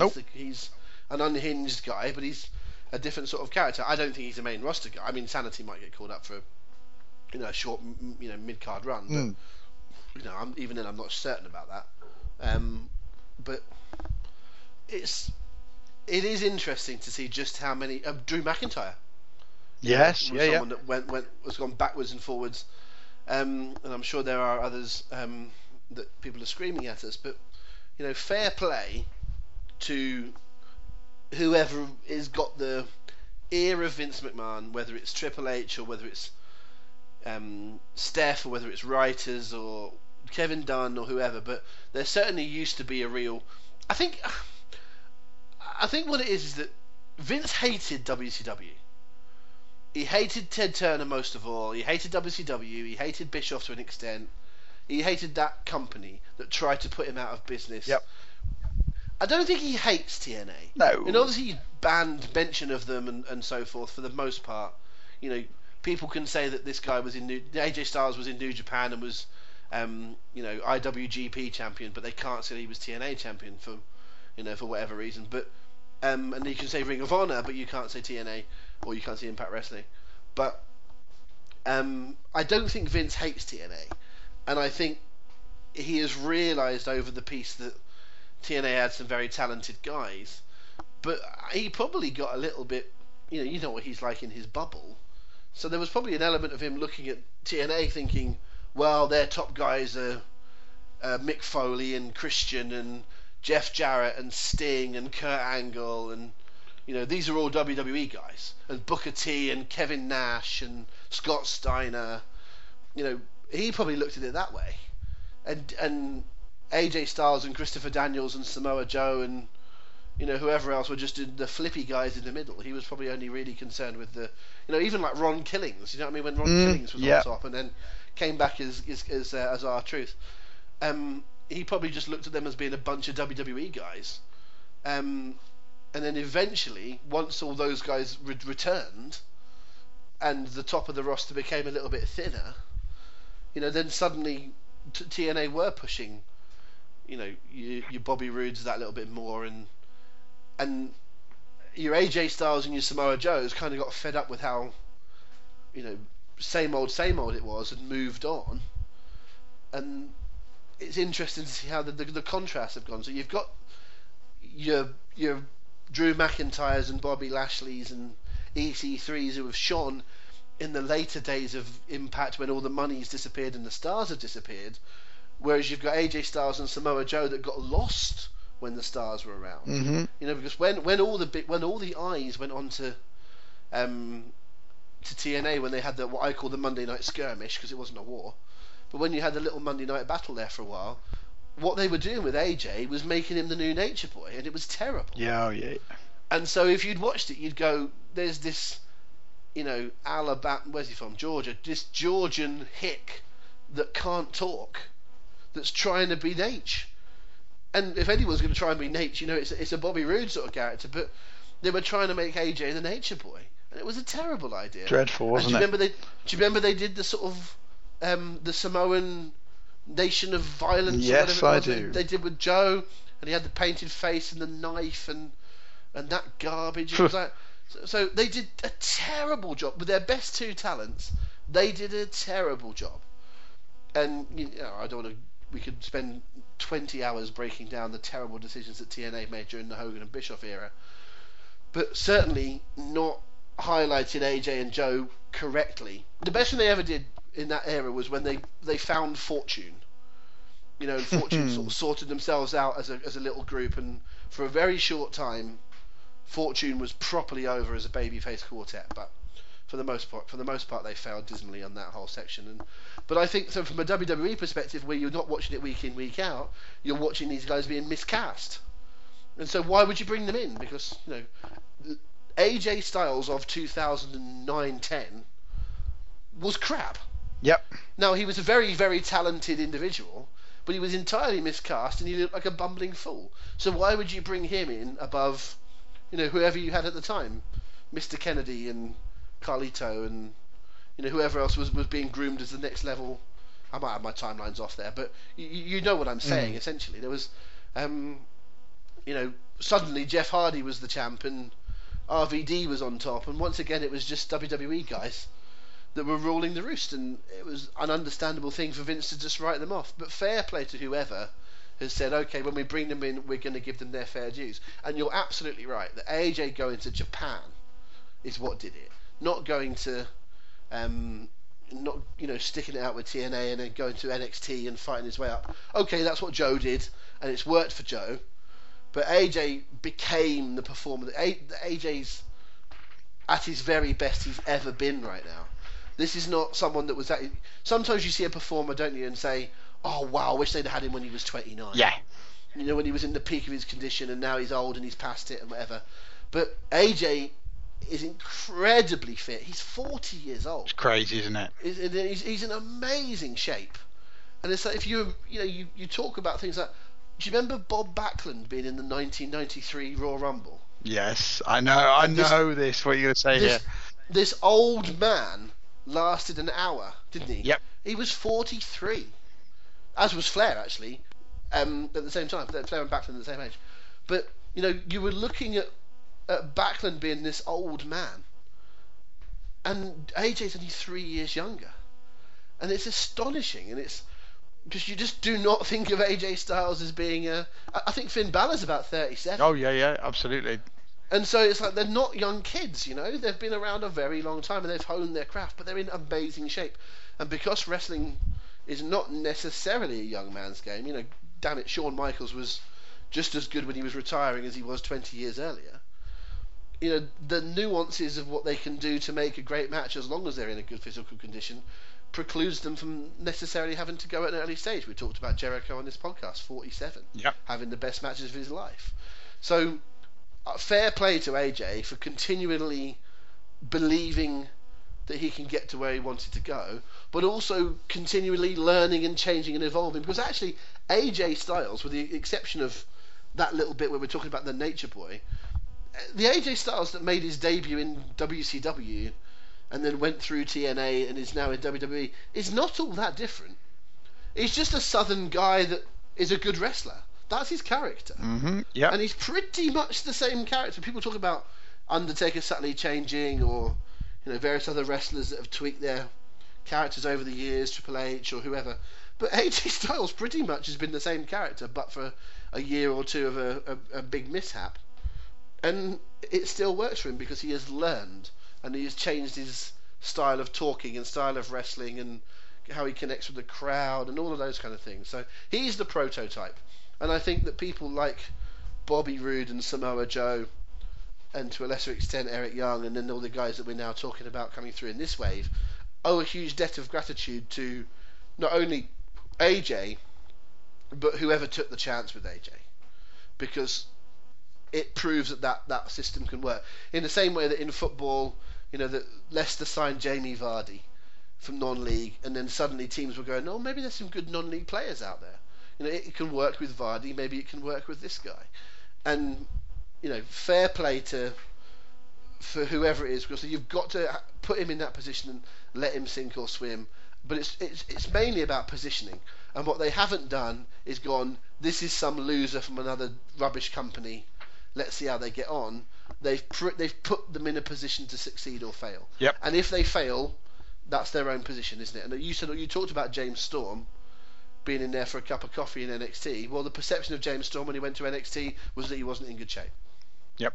Fair. You know, I'm not certain that Storm has to be in good shape to be a good character. You know, that guy at the Extension is certainly not in good shape, is he? The guy that's put about 10 stone since he's been there.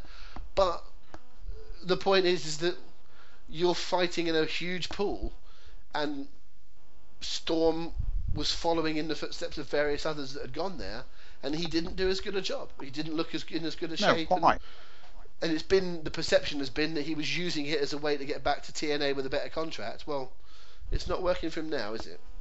Well, we might well see him back. I would suspect.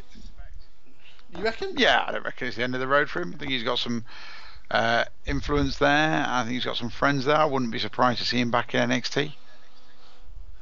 What about a Beer Money reunion, eh? Wouldn't say no, mate. Would not. Because I think I love Bobby Roode, and you've known for many years I'm a big Bobby Roode fan, but I don't think his lifespan, his shelf life in WWE is anywhere near as big as AJ and Joe's could be. Because I think Bobby Roode could have got over anyway, but I think Glorious is more over than Bobby Roode is. Yep. And so I think he's lucked out a little bit on his theme music. He has got the ability to carry it off as well. He's not, again, he's not Fandango. Didn't last 3 weeks and then disappeared. But I do think his gimmick and his music. I think Ty Dillinger is a fair example. I don't think Ty Dillinger is very good at all. Agreed. I've got nothing with Ty Dillinger. Agreed. But people like the 10 thing, And so he ended up having a way more competitive than was necessary match with Baron Corbin on SmackDown this week, purely because people like shouting 10.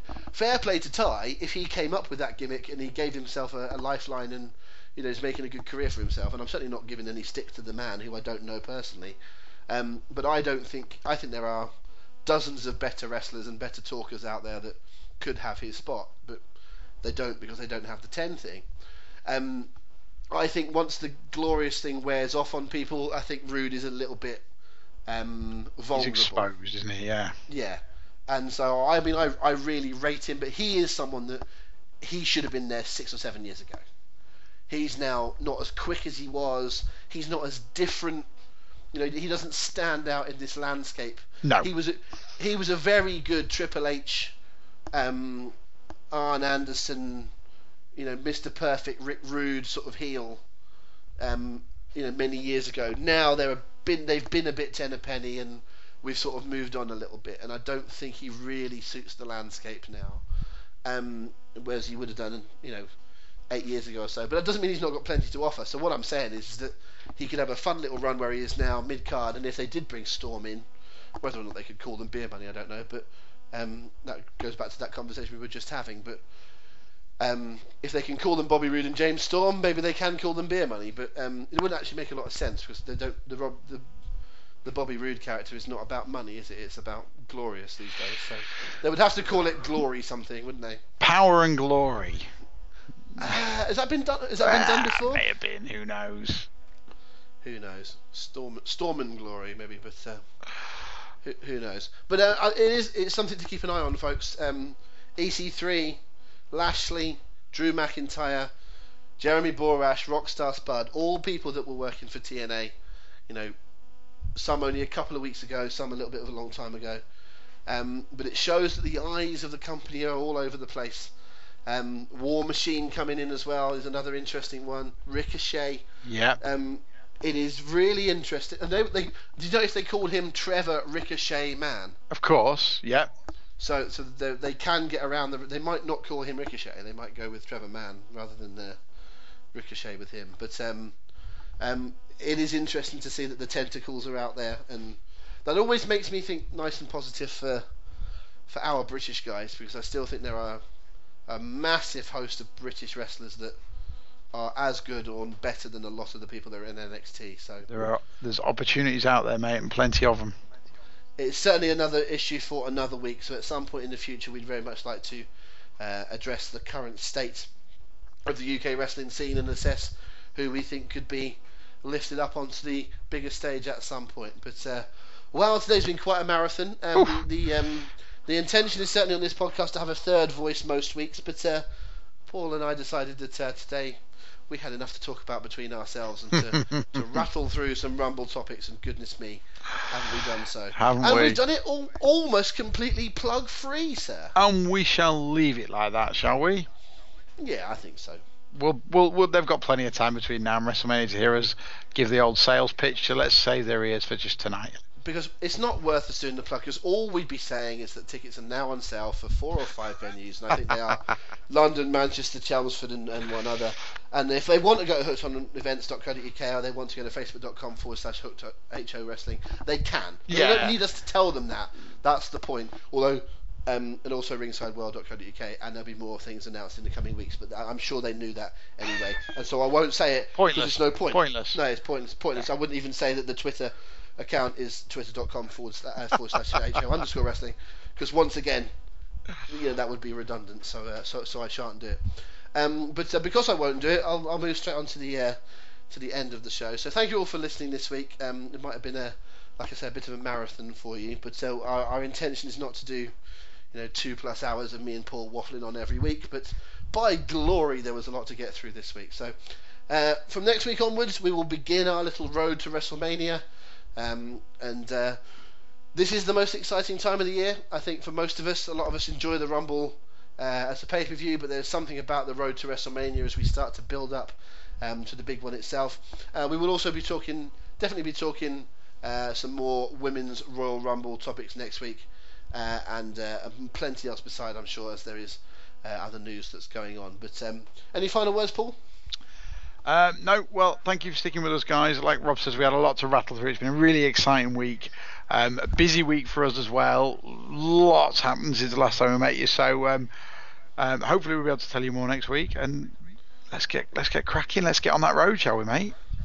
Definitely, we love the road to WrestleMania. At the moment, it's still a little bit of a dirt track with a strip of grass along the middle, but soon the tarmac builds and the lanes widen, and we can get out on that highway all the way to New Orleans. And I still don't have any plans for that weekend. If anyone wants to throw a bone to someone, Paul will find another host for London for the Mania show, won't you, mate? I'll figure it out somehow. Someone throws me a WrestleMania ticket. I'll figure it out. Just putting it out there. That's all I'm saying. But yeah, thank you everyone for listening. So please stick with us here on the Sun's Hooked on Wrestling, the show.